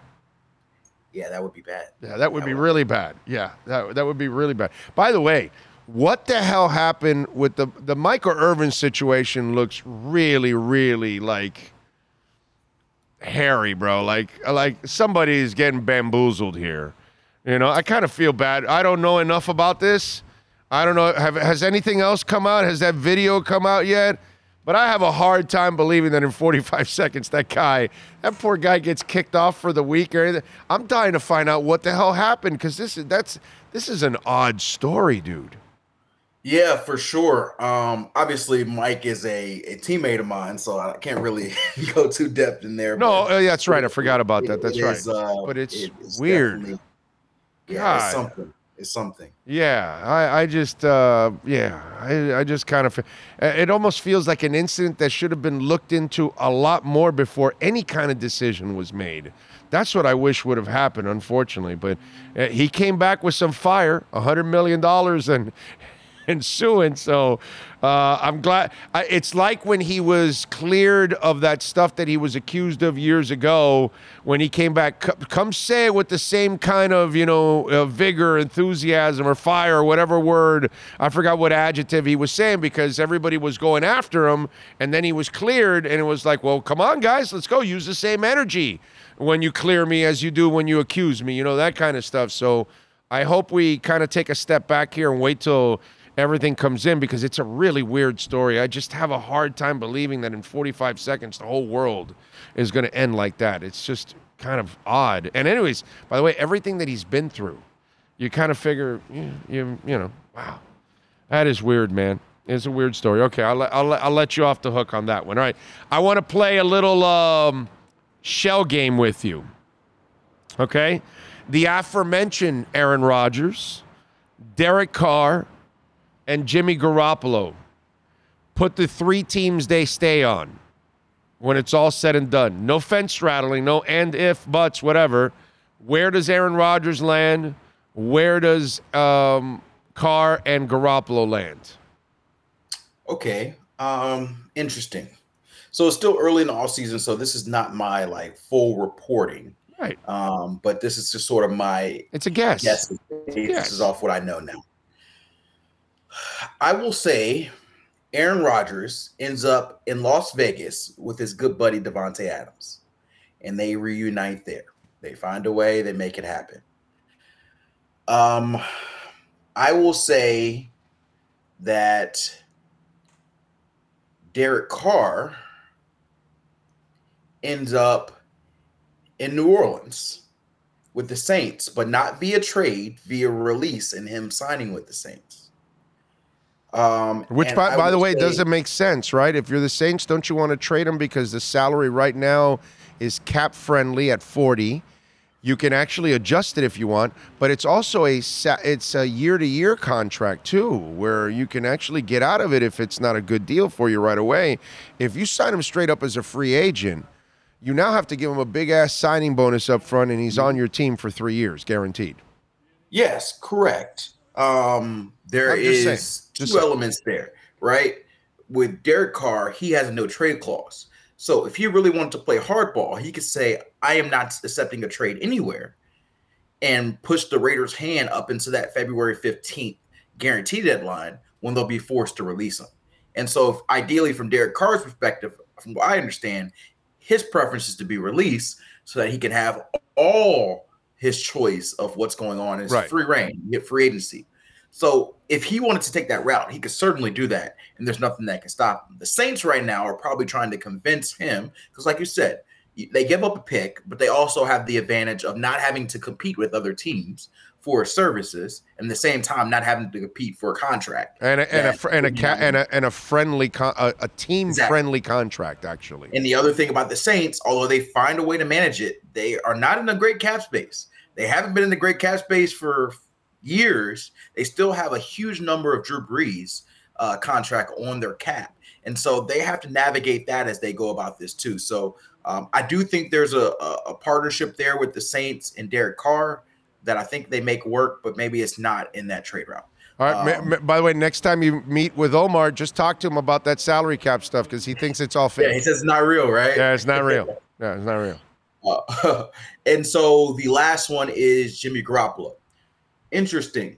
I'm not gonna straddle the fence here, but I'll say there's 2 teams I'm torn between: Tampa Bay, because they are going to need a quarterback, and Houston. Wow, you left out the Jets. I do not think that Derek Carr, Jimmy Garoppolo becomes a Jet. I don't know what the Jets are going to do. Wow. But interesting. I do not have them in the mix or striking in the mix here. Well, they don't want another MILF magnet on the team. It's still early in the offseason, and so there could be another quarterback that becomes available. But I'm just trying to picture the pieces, right? I say the Texans because of this. DeMeco Ryans is new head coach there. And he obviously has an experience with Jimmy Garoppolo being there in San Fran. The GM there, Nick Caserio, is a Patriots guy, which means he was a part of drafting Jimmy Garoppolo. And I think they've seen what they needed to see in Davis Mills to know that he is probably not the answer going forward. Yeah. Now, you bring in Jimmy Garoppolo, it gives you a little bit of freedom for whatever happens. Say if you love one quarterback in this draft, they have the number 2 pick. Say if they love a quarterback at 1 and somebody trades ahead of them in Chicago and takes that pick and takes Bryce Young or whoever their preferred quarterback, they don't feel the need to force it at 2 if they have Jimmy.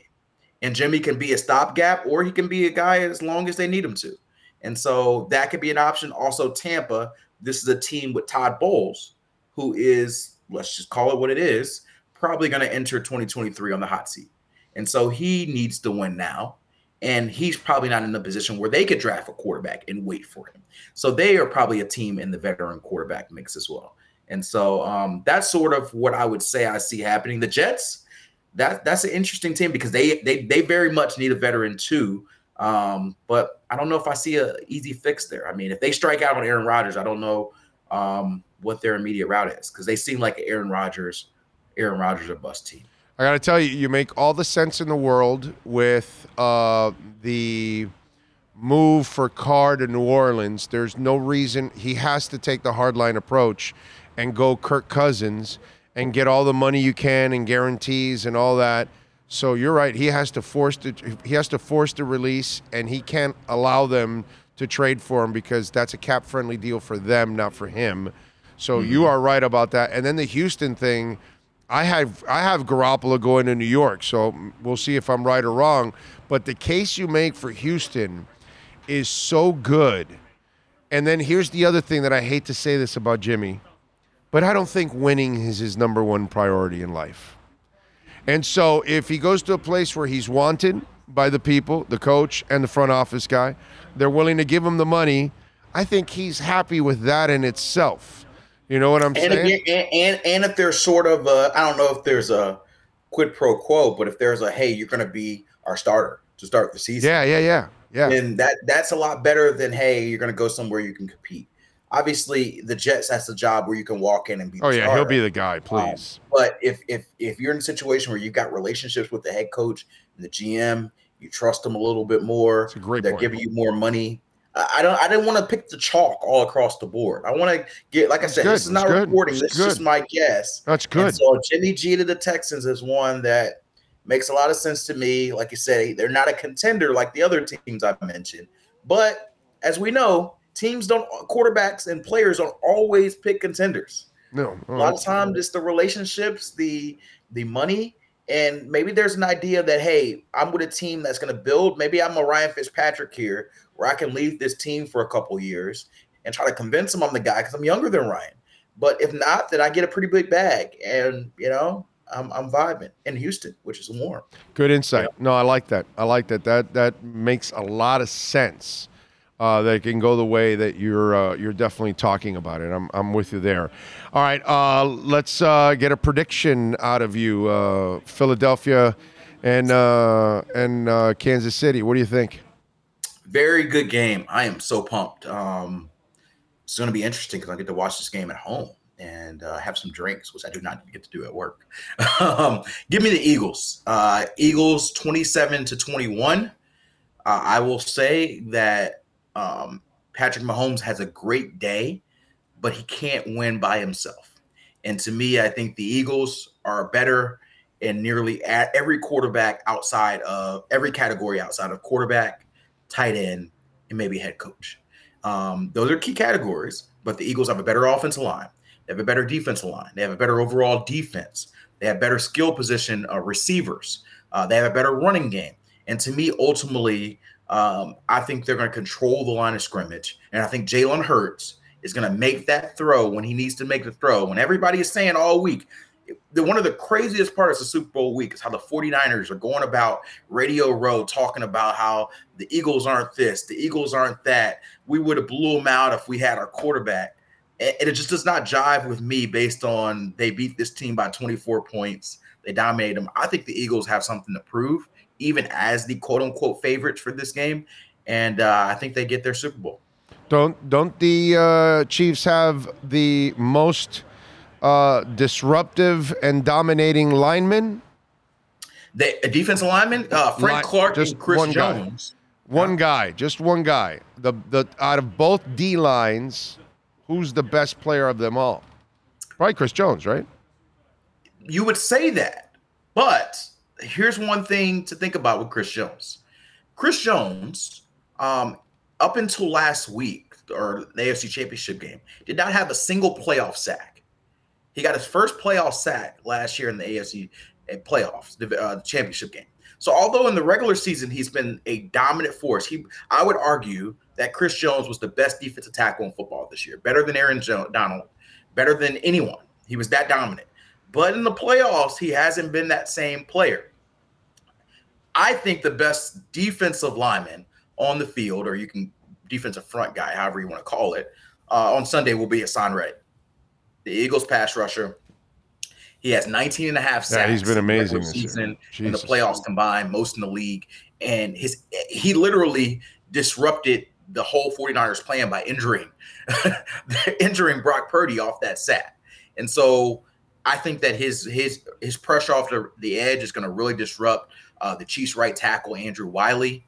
And I think that he's going to be in Patrick Mahomes' face all day. So to me, I think he'll be the best defensive front guy. But Chris Jones is a force.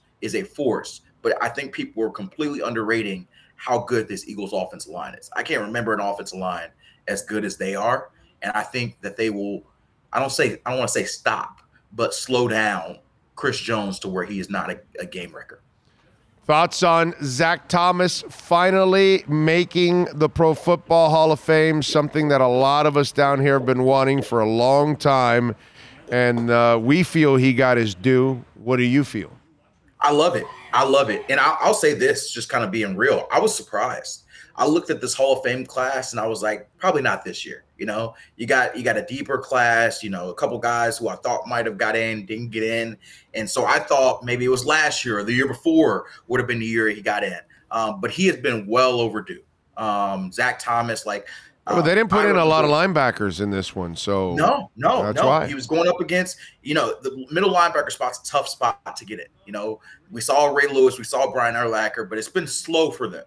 Like Patrick Willis may have to go through some of the same things that Zach Thomas went through, and now the 49ers fans are probably because he was on the ballot too. Right, but he's had the injury stuff. That's why his career was shorter than Zach's. Yeah, yes, it hit a peak. There was times when Patrick Willis was the best middle linebacker in football. Yeah. But you're right. He's got the Terrell Davis argument to an extent. Not to that full extent. Like Terrell, I think, only had 6 years. I think Patrick Willis maybe had 8. But still, it's a shorter span that he was great. But I'm happy for Zach, like just seeing his emotion when Jimmy Johnson was upstairs in his house waiting for him to give him the note that he was in the Hall of Fame. Like, man, it hits you, right? It hits you because you know how many days, like they say the right things. If you don't get in the Hall of Fame, you say the right thing, like, hey, it wasn't my time, or I'll get him next year, that sort of thing. But I can imagine these dudes are hurt.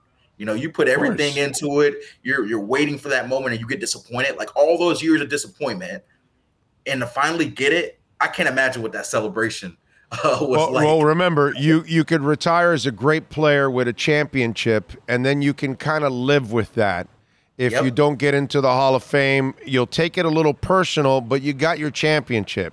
But if you were a great player and you deserve to be in the Hall of Fame and you didn't win a championship, that kind of, leaves a void like, yo, man, I contributed more to the game than just the stats. Yeah. I deserve to be, remembered a little bit more.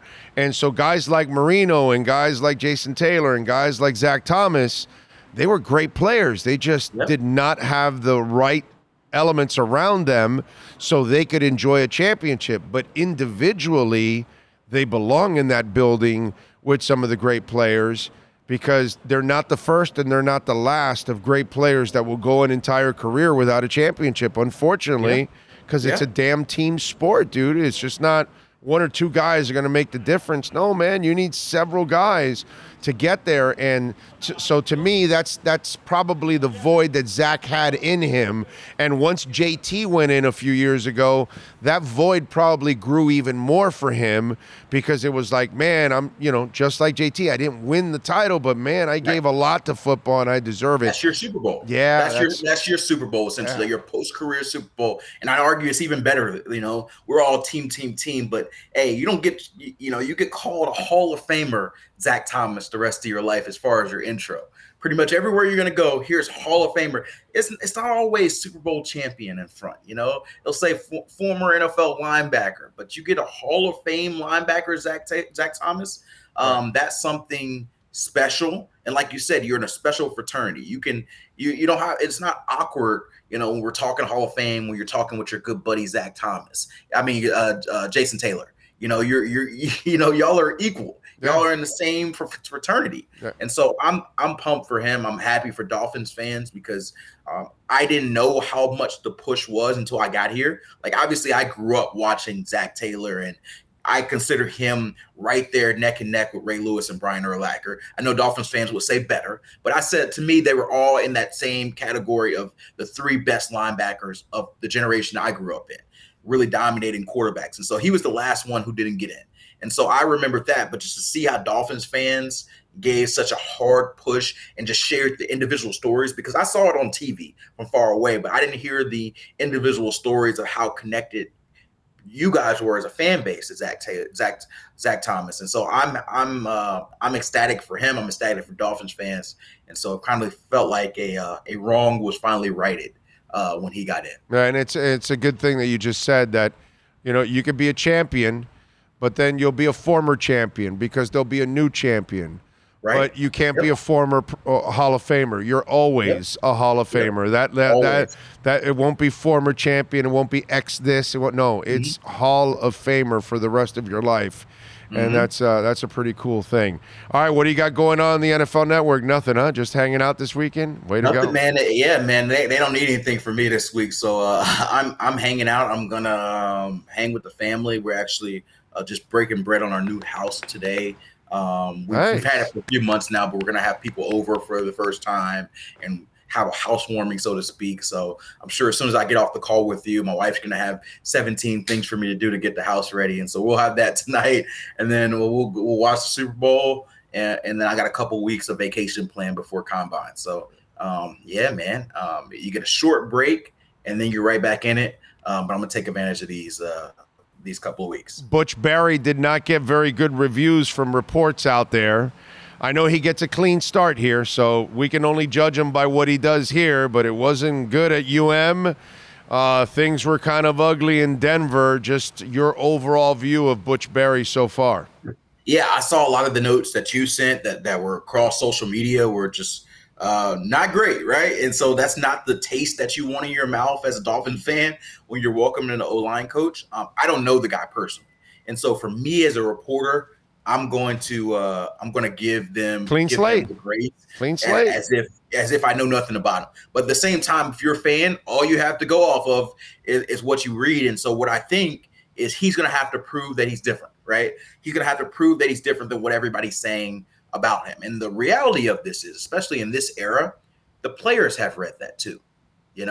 Players have read all the comments on social media about him. Don't for one second think that, a Teron Armstead or a Robert Hunt or a Connor Williams hasn't heard. They may do my route and say, hey, we're going to give him a clean slate, but they have heard it. And so it's in their mind. And so it's going to be up to him to convince people and to show people that he's different than whatever people are saying. And a lot of times you don't know. People are saying things because they had a bad experience or whatever. I will say this. I know that McDaniel has been with him in San Fran. And so for whatever his reason, he feels good about him leading this offensive line. And offensive line is a core of this offense. So it's going to be a zone blocking scheme, which he has done before. I don't think that was a great fit in Denver because they were trying to run some man blocking schemes, and he's a zone blocking guy. But I will say, with Butch's story and with the history of offensive linemen cycling through here with Miami, it's just like the continued cycle, right? If we can have an offensive lineman coach for more than a year, it would be a miracle. So, it's such a huge part of this team. We talk about the quarterback so much, but this offense has made improvement, but for them to reach that next level, they need an offensive line coach that can continue to develop these young dudes. You don't need to develop Teron. Teron's going to be fine, right? But you need to develop your Liam Eichenbergs, your Austin Jacksons, even continue development with Robert Hunt. These are the guys who are going to make or break whether you are a average to below average offensive line versus being a good or potentially great offensive line. On the way out, Dougie Fresh just wants to tell you there on the chat board, tell Cam I'm running a special on my Panhandle Darkness retreats. It's located in a panic room of a Piggly Wiggly near the customer bathroom. So there you go. So I can hook you up if you're Wiggly reference. I love it. I'm from Mississippi, and I was talking to somebody yesterday. My grandma's house is still right across the street from Piggly Wiggly. I don't know there's many states that still have Piggly Wiggly. No, they're all gone here. We had them here a long time ago. Exactly. They're gone. But my home state of Mississippi, we're always 20, 30 years behind the rest of the country. And so Piggly Wiggly is still the main shopping area. But I will not be in that dark house. Sorry. I prefer my mild sunlight. And matter of fact, I'm about to go outside right now and get some more of it. Follow him on Twitter at Cameron Wolf. Have a great weekend, my brother. Enjoy the party. Enjoy the Super Bowl. We'll talk on Monday or Tuesday. We'll talk on Tuesday. Sounds good, You got it. There you go. Cameron Wolf, baby. We unleash the Wolf Pack. This has been the KSDT CPA Pro Football Report with NFL insider Cameron Wolf. KSDT is recognized by Forbes as one of the top tax accounting firms for 2022. KSDT CPA is a full-service firm that also excels in crypto. Visit them at ksdtcpa.com or call 305-670-3370. All right. There we are. Good stuff as always. Yes. What else do we have going on in the world of sports? You guys got any questions? You can send in your questions, comments, and complaints. Also by making a donation on Cash App or Venmo at Cash Big O Show. That is Cash Big O Show on Cash App or Venmo. I will have a crypto show tomorrow, so we'll do something tomorrow at 1 o'clock. When is the wrestling show coming back? Tuesday, the wrestling show is coming back. And then I'm going to start working on the music show, too, for this platform. So we'll have that. Boy, H-Bar still going strong against the grain, man. I like it. Mina Protocol, pretty strong, too. I like it. Bitcoin at 21.7 after the dip. The market... Where's the market at right now, huh? How bad is it? Oh, the Dow bounced back. It's up 112 points. S&P's down 1.5 points, unfortunately. Okay, so that's what we got going on overall. All right. Hearing that Cam moved again is the most shocking news we've heard all week, actually. Cam moved again. What's that about? No, that's the same house. He's been there for about 3 months. They're just doing the housewarming now. Yeah, they're doing the housewarming. They didn't move from the other. And you know how it is when you move into. Maybe you don't, but when you move into a house, it's like not ready yet. So you move in and you're fixing this and fixing that and all. Unless you moved into a brand new house. Oh, yeah. I'm thinking of taking my mom to the Doobie Brothers concert in May. Worth the ticket? Yes, they are. They're worth the ticket. Yes. Yes, the Doobie Brothers sound great still. And they're touring with Michael McDonald. So you're getting also the Michael McDonald stuff, What a Fool Believes, A Minute by Minute, and all that kind of stuff. So that's also good. Now, I want to prepare you for something. Michael McDonald does not have the same voice he used to. Okay? All right? Just want you to know. Everybody else sounds phenomenal. Like, I've seen the Doobies without McDonald, and they were awesome. Okay? But the good thing is you get them with McDonald, and you get some of the other songs that are Michael McDonald, Doobie Brothers songs that you'd like to, get. And I don't know if they do any solo. I don't know if they let him do I Keep Forgetting. We're not in love anymore. But he doesn't really, his voice is just, it doesn't have that same power. And it also, he can't hold the notes nearly as much as he used to. And so as he's trying to hold the note, he'll back away from the mic so it fades this way. He'll do a lot of that while he's singing. So just to kind of prepare you on that, because you might go, well, and they sound phenomenal. They sing phenomenal. But the only one I can tell you is McDonald sounds all right. He doesn't sound terrible. But it's just not the same voice anymore, and that's kind of expected. So there you go. Tua shouted out to the Tuanon faithful and said, expect us. Okay. Why is he? Oh, is the interview going on now? Is that what they're doing? He's all over Radio Row. I've seen him with. Oh, he's all over Radio Row. He was Okay. on Levitard. He was on Up and Adams. Whatever. He's been on. Okay, good. Good. They're all in Twitter now. Good. Where's it at next year again? Super Bowl? Kansas City? Detroit? I know. We always do this. I always forget. We might end up going next year, I'm told. It's in Vegas next year? Oh, so then we're definitely going. For sure. It's Vegas? Vegas? Twist my arm. My brother took her to Hall & Oates, and it wasn't good. Oh, yeah, well, the problem with Hall & Oates is they're kind of mailing it in. They don't do enough songs anymore. They do a half-ass set. A Hall & Oates is, it's not the same. No, I would agree with that. I told you wrong. What? It's Nolans next year. 2024. The Super Bowl? Is in Nolans, and then 2025 is in Vegas. Okay. So, Nolans in Vegas, all right? I like the New Orleans one. You know why? I can drive to that one.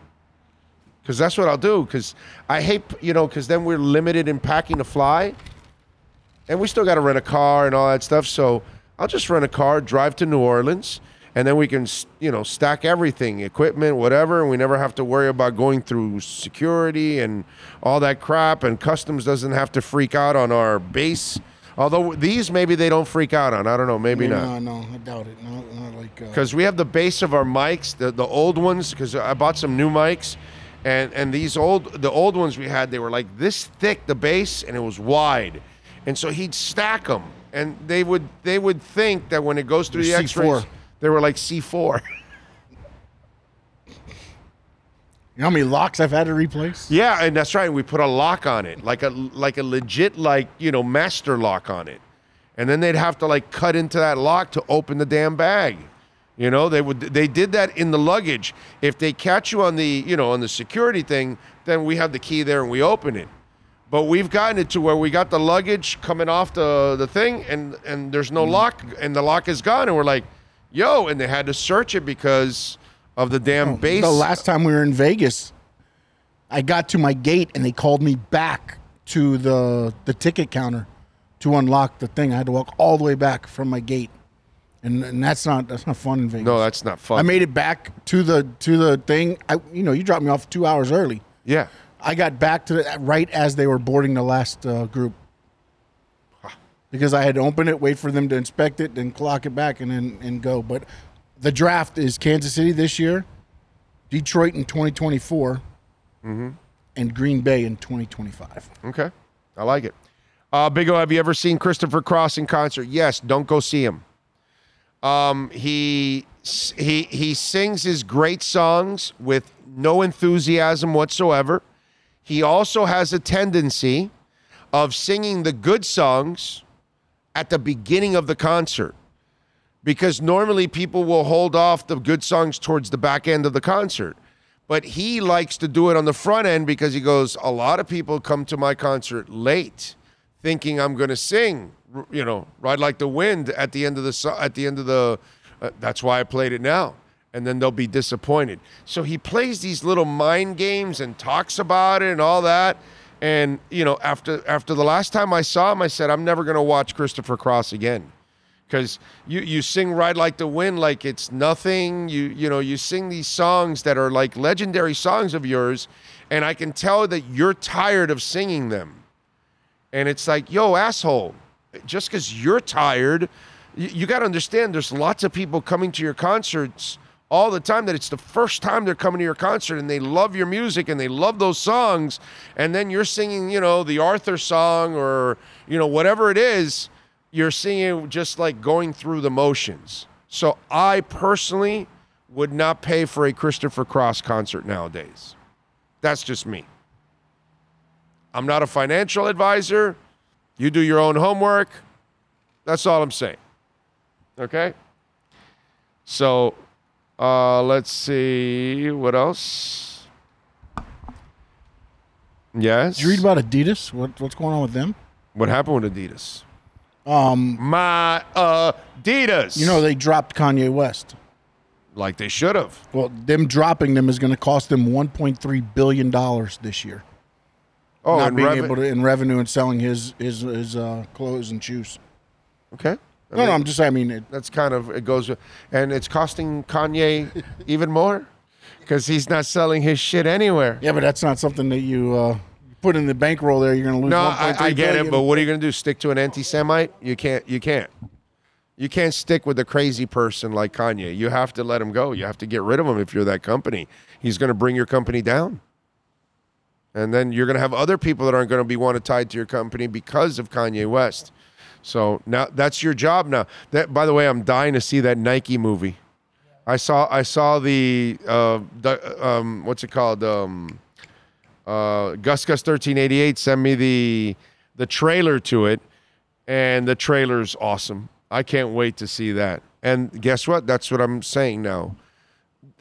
Adidas is going to have to go find another hook, another star that they can market, It may not be Kanye, but somebody that can produce maybe a quarter or half of that kind of revenue with their own line.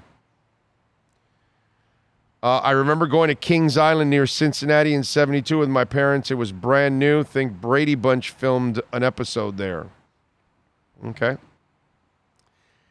Let's see.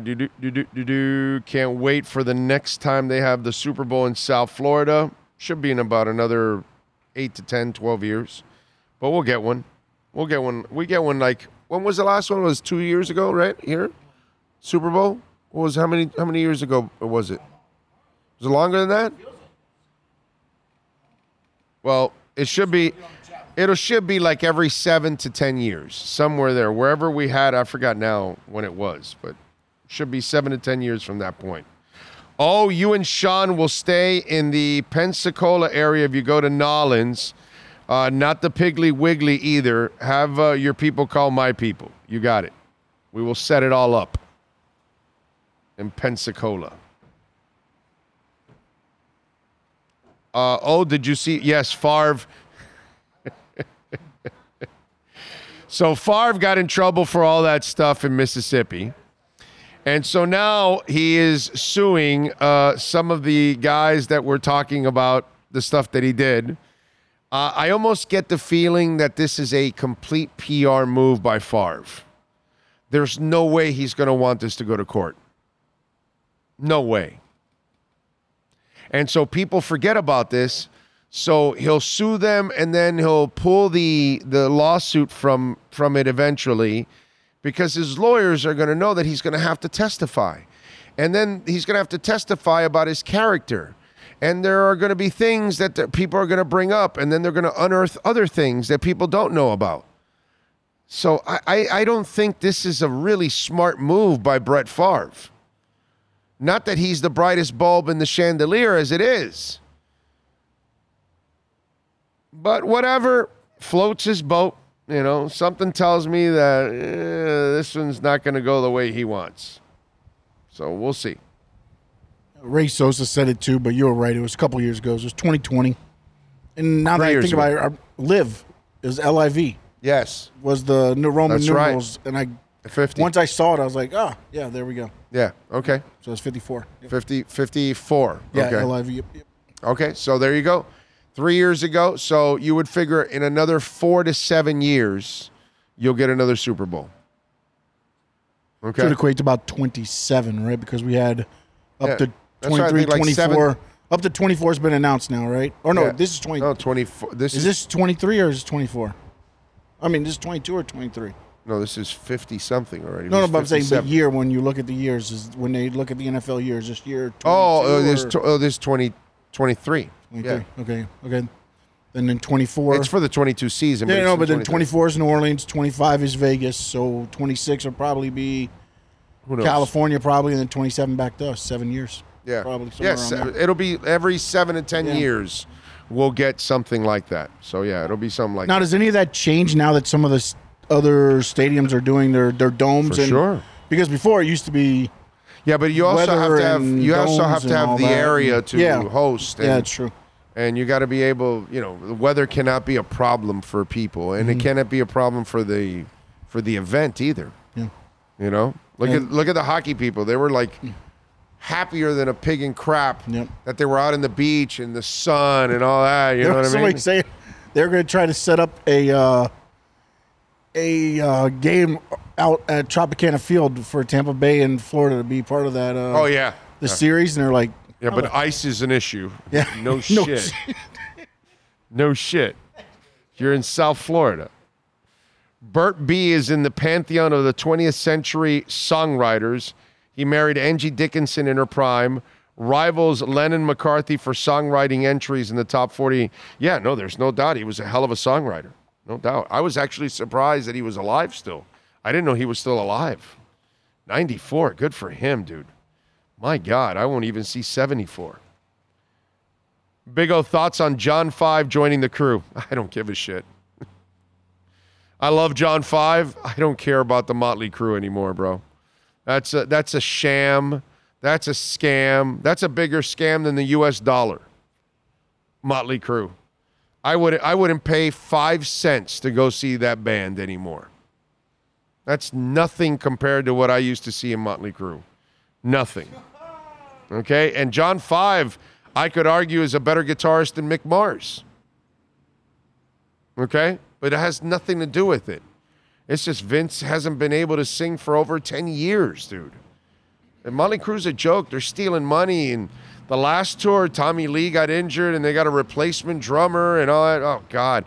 I can't go see Def Leppard because the money's so ridiculous that I have to pay for Motley Crue, and I'm not doing that. So I'll go see Leppard if they come back alone. But if I have to pay for the burden of Motley Crue when I don't even want to see that shit, yeah, no, that does nothing for. Listen, for those of you that have never seen Motley Crue and you want to go see a shell of what they used to be just to say you saw them, go ahead. But yeah, dude, 6'7", I don't give a shit about Motley Crue. It's a scam right now. What's going on with Motley Crue? Yes, sir. So I'm going through my tweets, and I follow just regular fans and things like that. But somebody said, so I just turned on Peacock PFT show, and Sims and Florio were venting about somebody, a QB in particular, canceling on them. Oh. And they said, did Tua just stick it to those guys? And again, unconfirmed. Somebody replied back, he canceled on them to go on Up and Adam's show. Okay. I think it's hilarious though, because this has been. I'm glad they canceled. This has been the whole thing. Like he was going to go on with Florio and Sims, and good. I'm glad. The conspiracy's going to be out there, right? Yeah, he did it that way, so then boom, just to stick it to him. Just to stick it to him. Good. I'm on Tua. And we'll see if that's legit. I don't. I'm just going on, but I think it's hilarious. Listen, I'm Team Tua all the way. Anyway, he's all over the place on Radio Row right now. He's all over the place. Good, and that way he rubs it in. Like there you go. You guys were assholes. And they can also tape stuff, right? I mean, it's not just because he didn't go on live today. Don't mean that they can't tape and show. Well, today's Friday though. They're going to show up Monday after the Super Bowl. Sorry, I forgot what day it was. Yeah, it's over. And those guys aren't going to work on a Saturday. Wow, that is cool. I hope he did. I hope he did dump him. Oh, that would be awesome. That would be awesome. I think I might go buy another Tua jersey just for that. Oh, man. That is great. If that really happened. Oh. What? What happened? Can we petition Hall of Fame to start itching about Nat Moore for... Oh, that'll never happen. I love Nat Moore, but that'll never happen. What, Sean Payton and what? No, that looks like it's the linebacker that talks a lot. Acho. That's Acho. Yeah. Yeah, it's Emmanuel Acho. Yes, Dude 67, yes. Vince Neil's voice is brutal, dude. Brutal. All right, anything else? Because I think I'm wrapping it up here on the program. I don't think there's anything left to say. Got Panthers over the Sharks last night. We'll see now this stretch coming up. They play some playoff teams on the road after they take on Colorado on Saturday. Heat will take on the Rockets tonight at 8 o'clock at Miami-Dade Arena. It's just really not a lot left to talk about, actually. I think we is done. Next Dolphin player to get into the Hall of Fame. Do we get Madison or Surtain in there? If it's not them, Tim Bowens ain't ever. Excuse me, Tim Bowens, not more like that. No, they're never going to get in. They have no shot whatsoever. No, you'd have to go back to an old Dolphin that hasn't been put in or something like that. You know what I mean? Richmond Webb will never get that nod. Like, Richmond Webb deserves it. But I don't know if he's ever going to get that opportunity at all. It's kind of weird. Dave McMenamin really did go beyond his coverage. Wow. You're catching up now with the whole Malika? Wow, because that was like yesterday, the whole Dave McMenamin. Because some people don't know he's going out with Malika Andrews. Yeah, I think sometimes people jump on in different parts, and then they answer, and then all of a sudden the chat just starts jumping around because they start answering something that was talked about 30 minutes ago, and it's because I've been following it, and it's like. I don't think Cam Waite, by the way, ever makes the Hall of Fame. Yeah. He should be in our Ring of Honor. Ring of Honor easily. But he'll never be in the Hall of Fame. He didn't do the other things. He was a sack artist. That's it. He didn't do the interceptions and the forced fumbles and running back for touchdowns like Jason Taylor, and Jason was better than him against the run and everything. Yeah, no, it's different, man. Cam Wake is a great Dolphin, Ring of Honor, not Hall of Fame. If we're going to be honest, and call it like we see it, if we're going to really put the best of the best in there, Cam Wake is not anywhere near, the Bruce Smiths and the Jason Taylors. Those are completely different players. Oh, if you had to go back to one of these concerts, who you got? Black Eyed Peas, Smash Mouth, David Lee Roth.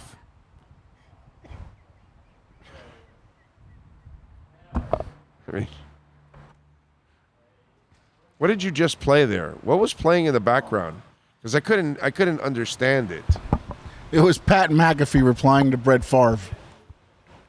Oh, okay. He was saying on his show, he said, I got a lot of people telling me let my lawyers do it. And he goes, you know how we roll. I ain't got lawyers. So let me see, make sure I get this quote. Let's ride this effer. I'm excited to see how it goes. I'll see you in court, pal. Okay. All right. But in the McAfee voice, it was great. I'm with McAfee on this one. He's holding up his drink, and he's like, McAfee and his whole. I'm with McAfee. Brett Favre doesn't want to be in a courtroom, bro. And he said, first off, I said allegedly. Right. You know what I'm saying? So it's like, never once said, did it? He said allegedly. So, but sorry for derailing. Allegedly. All over the place. It seems like you stole the money, Brett. I mean, what are you going to do, bro? Now you're going to have to, semantics? Is that what we're going to get behind for Brett Favre? You're not going to pass on that, bro. So that's fine. You're going to lose badly in court to those guys. That's all. And you're going to get more shit exposed about you. So this is only going to get uglier for Brett Favre.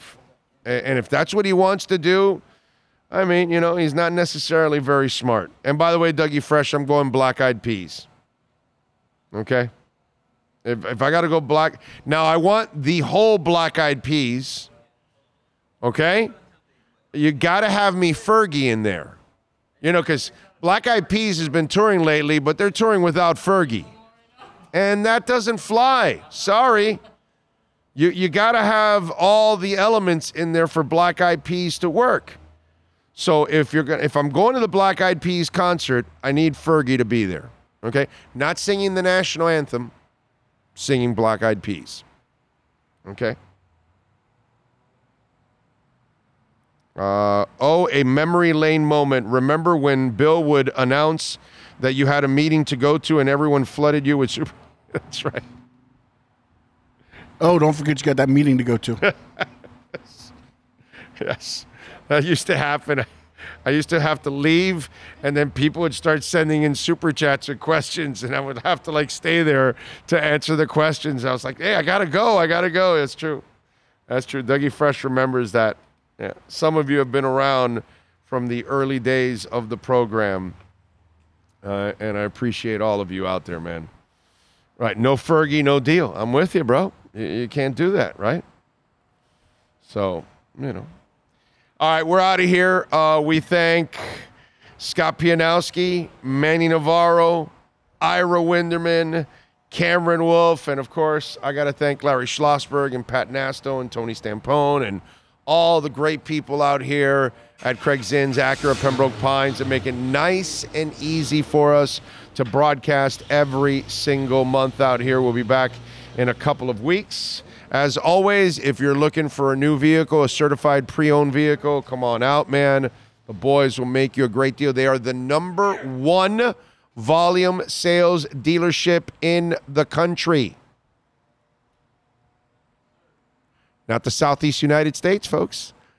#1 in the country. #1. They kick some serious ass this year, okay? You got it right here in your backyard. Nobody's selling more. No Acura dealership. Nobody works harder than Larry Schlossberg and company. That's why they continue to just kick some serious ass. You got a great selection. Even during the times of the pandemic, they did a great job of trying to load this place up with cars and giving people a selection. I can't wait. Hearing maybe February or March of next year, we will have the 2025, because that's what they'll be able to label it. Electric car, the SUV. I cannot wait for that. I'll be one of those guys driving that electric vehicle. I was just telling Larry a little while ago, well, and I got just about a little over a year, and I'll have a shot at getting my electric car. So I cannot wait for that. So if you're looking for a great vehicle, come on out here. Tell them that Big O sent you. They will take care of you out here at 15601 Pines Boulevard, just off of I-75 in Pines. Finest dealership in the business, baby. It's Craig Zinn's Acura of Pembroke Pines. We'll see you all tomorrow. Tomorrow I will do a crypto show. It'll be only crypto. Don't ask me sports questions, okay? It will only be crypto tomorrow. So we'll get into it. There's lots of stuff to talk about in the crypto world. And we thank, of course, the great Sean Stanley, who masters this program every single day. We're out of here. See y'all tomorrow. Have a great weekend. Enjoy the Super Bowl. I'm going with the Chiefs. I'm taking the 1.5. I'm going with the upset. I'm going with Pat Mahomes and the boys. Y'all be good.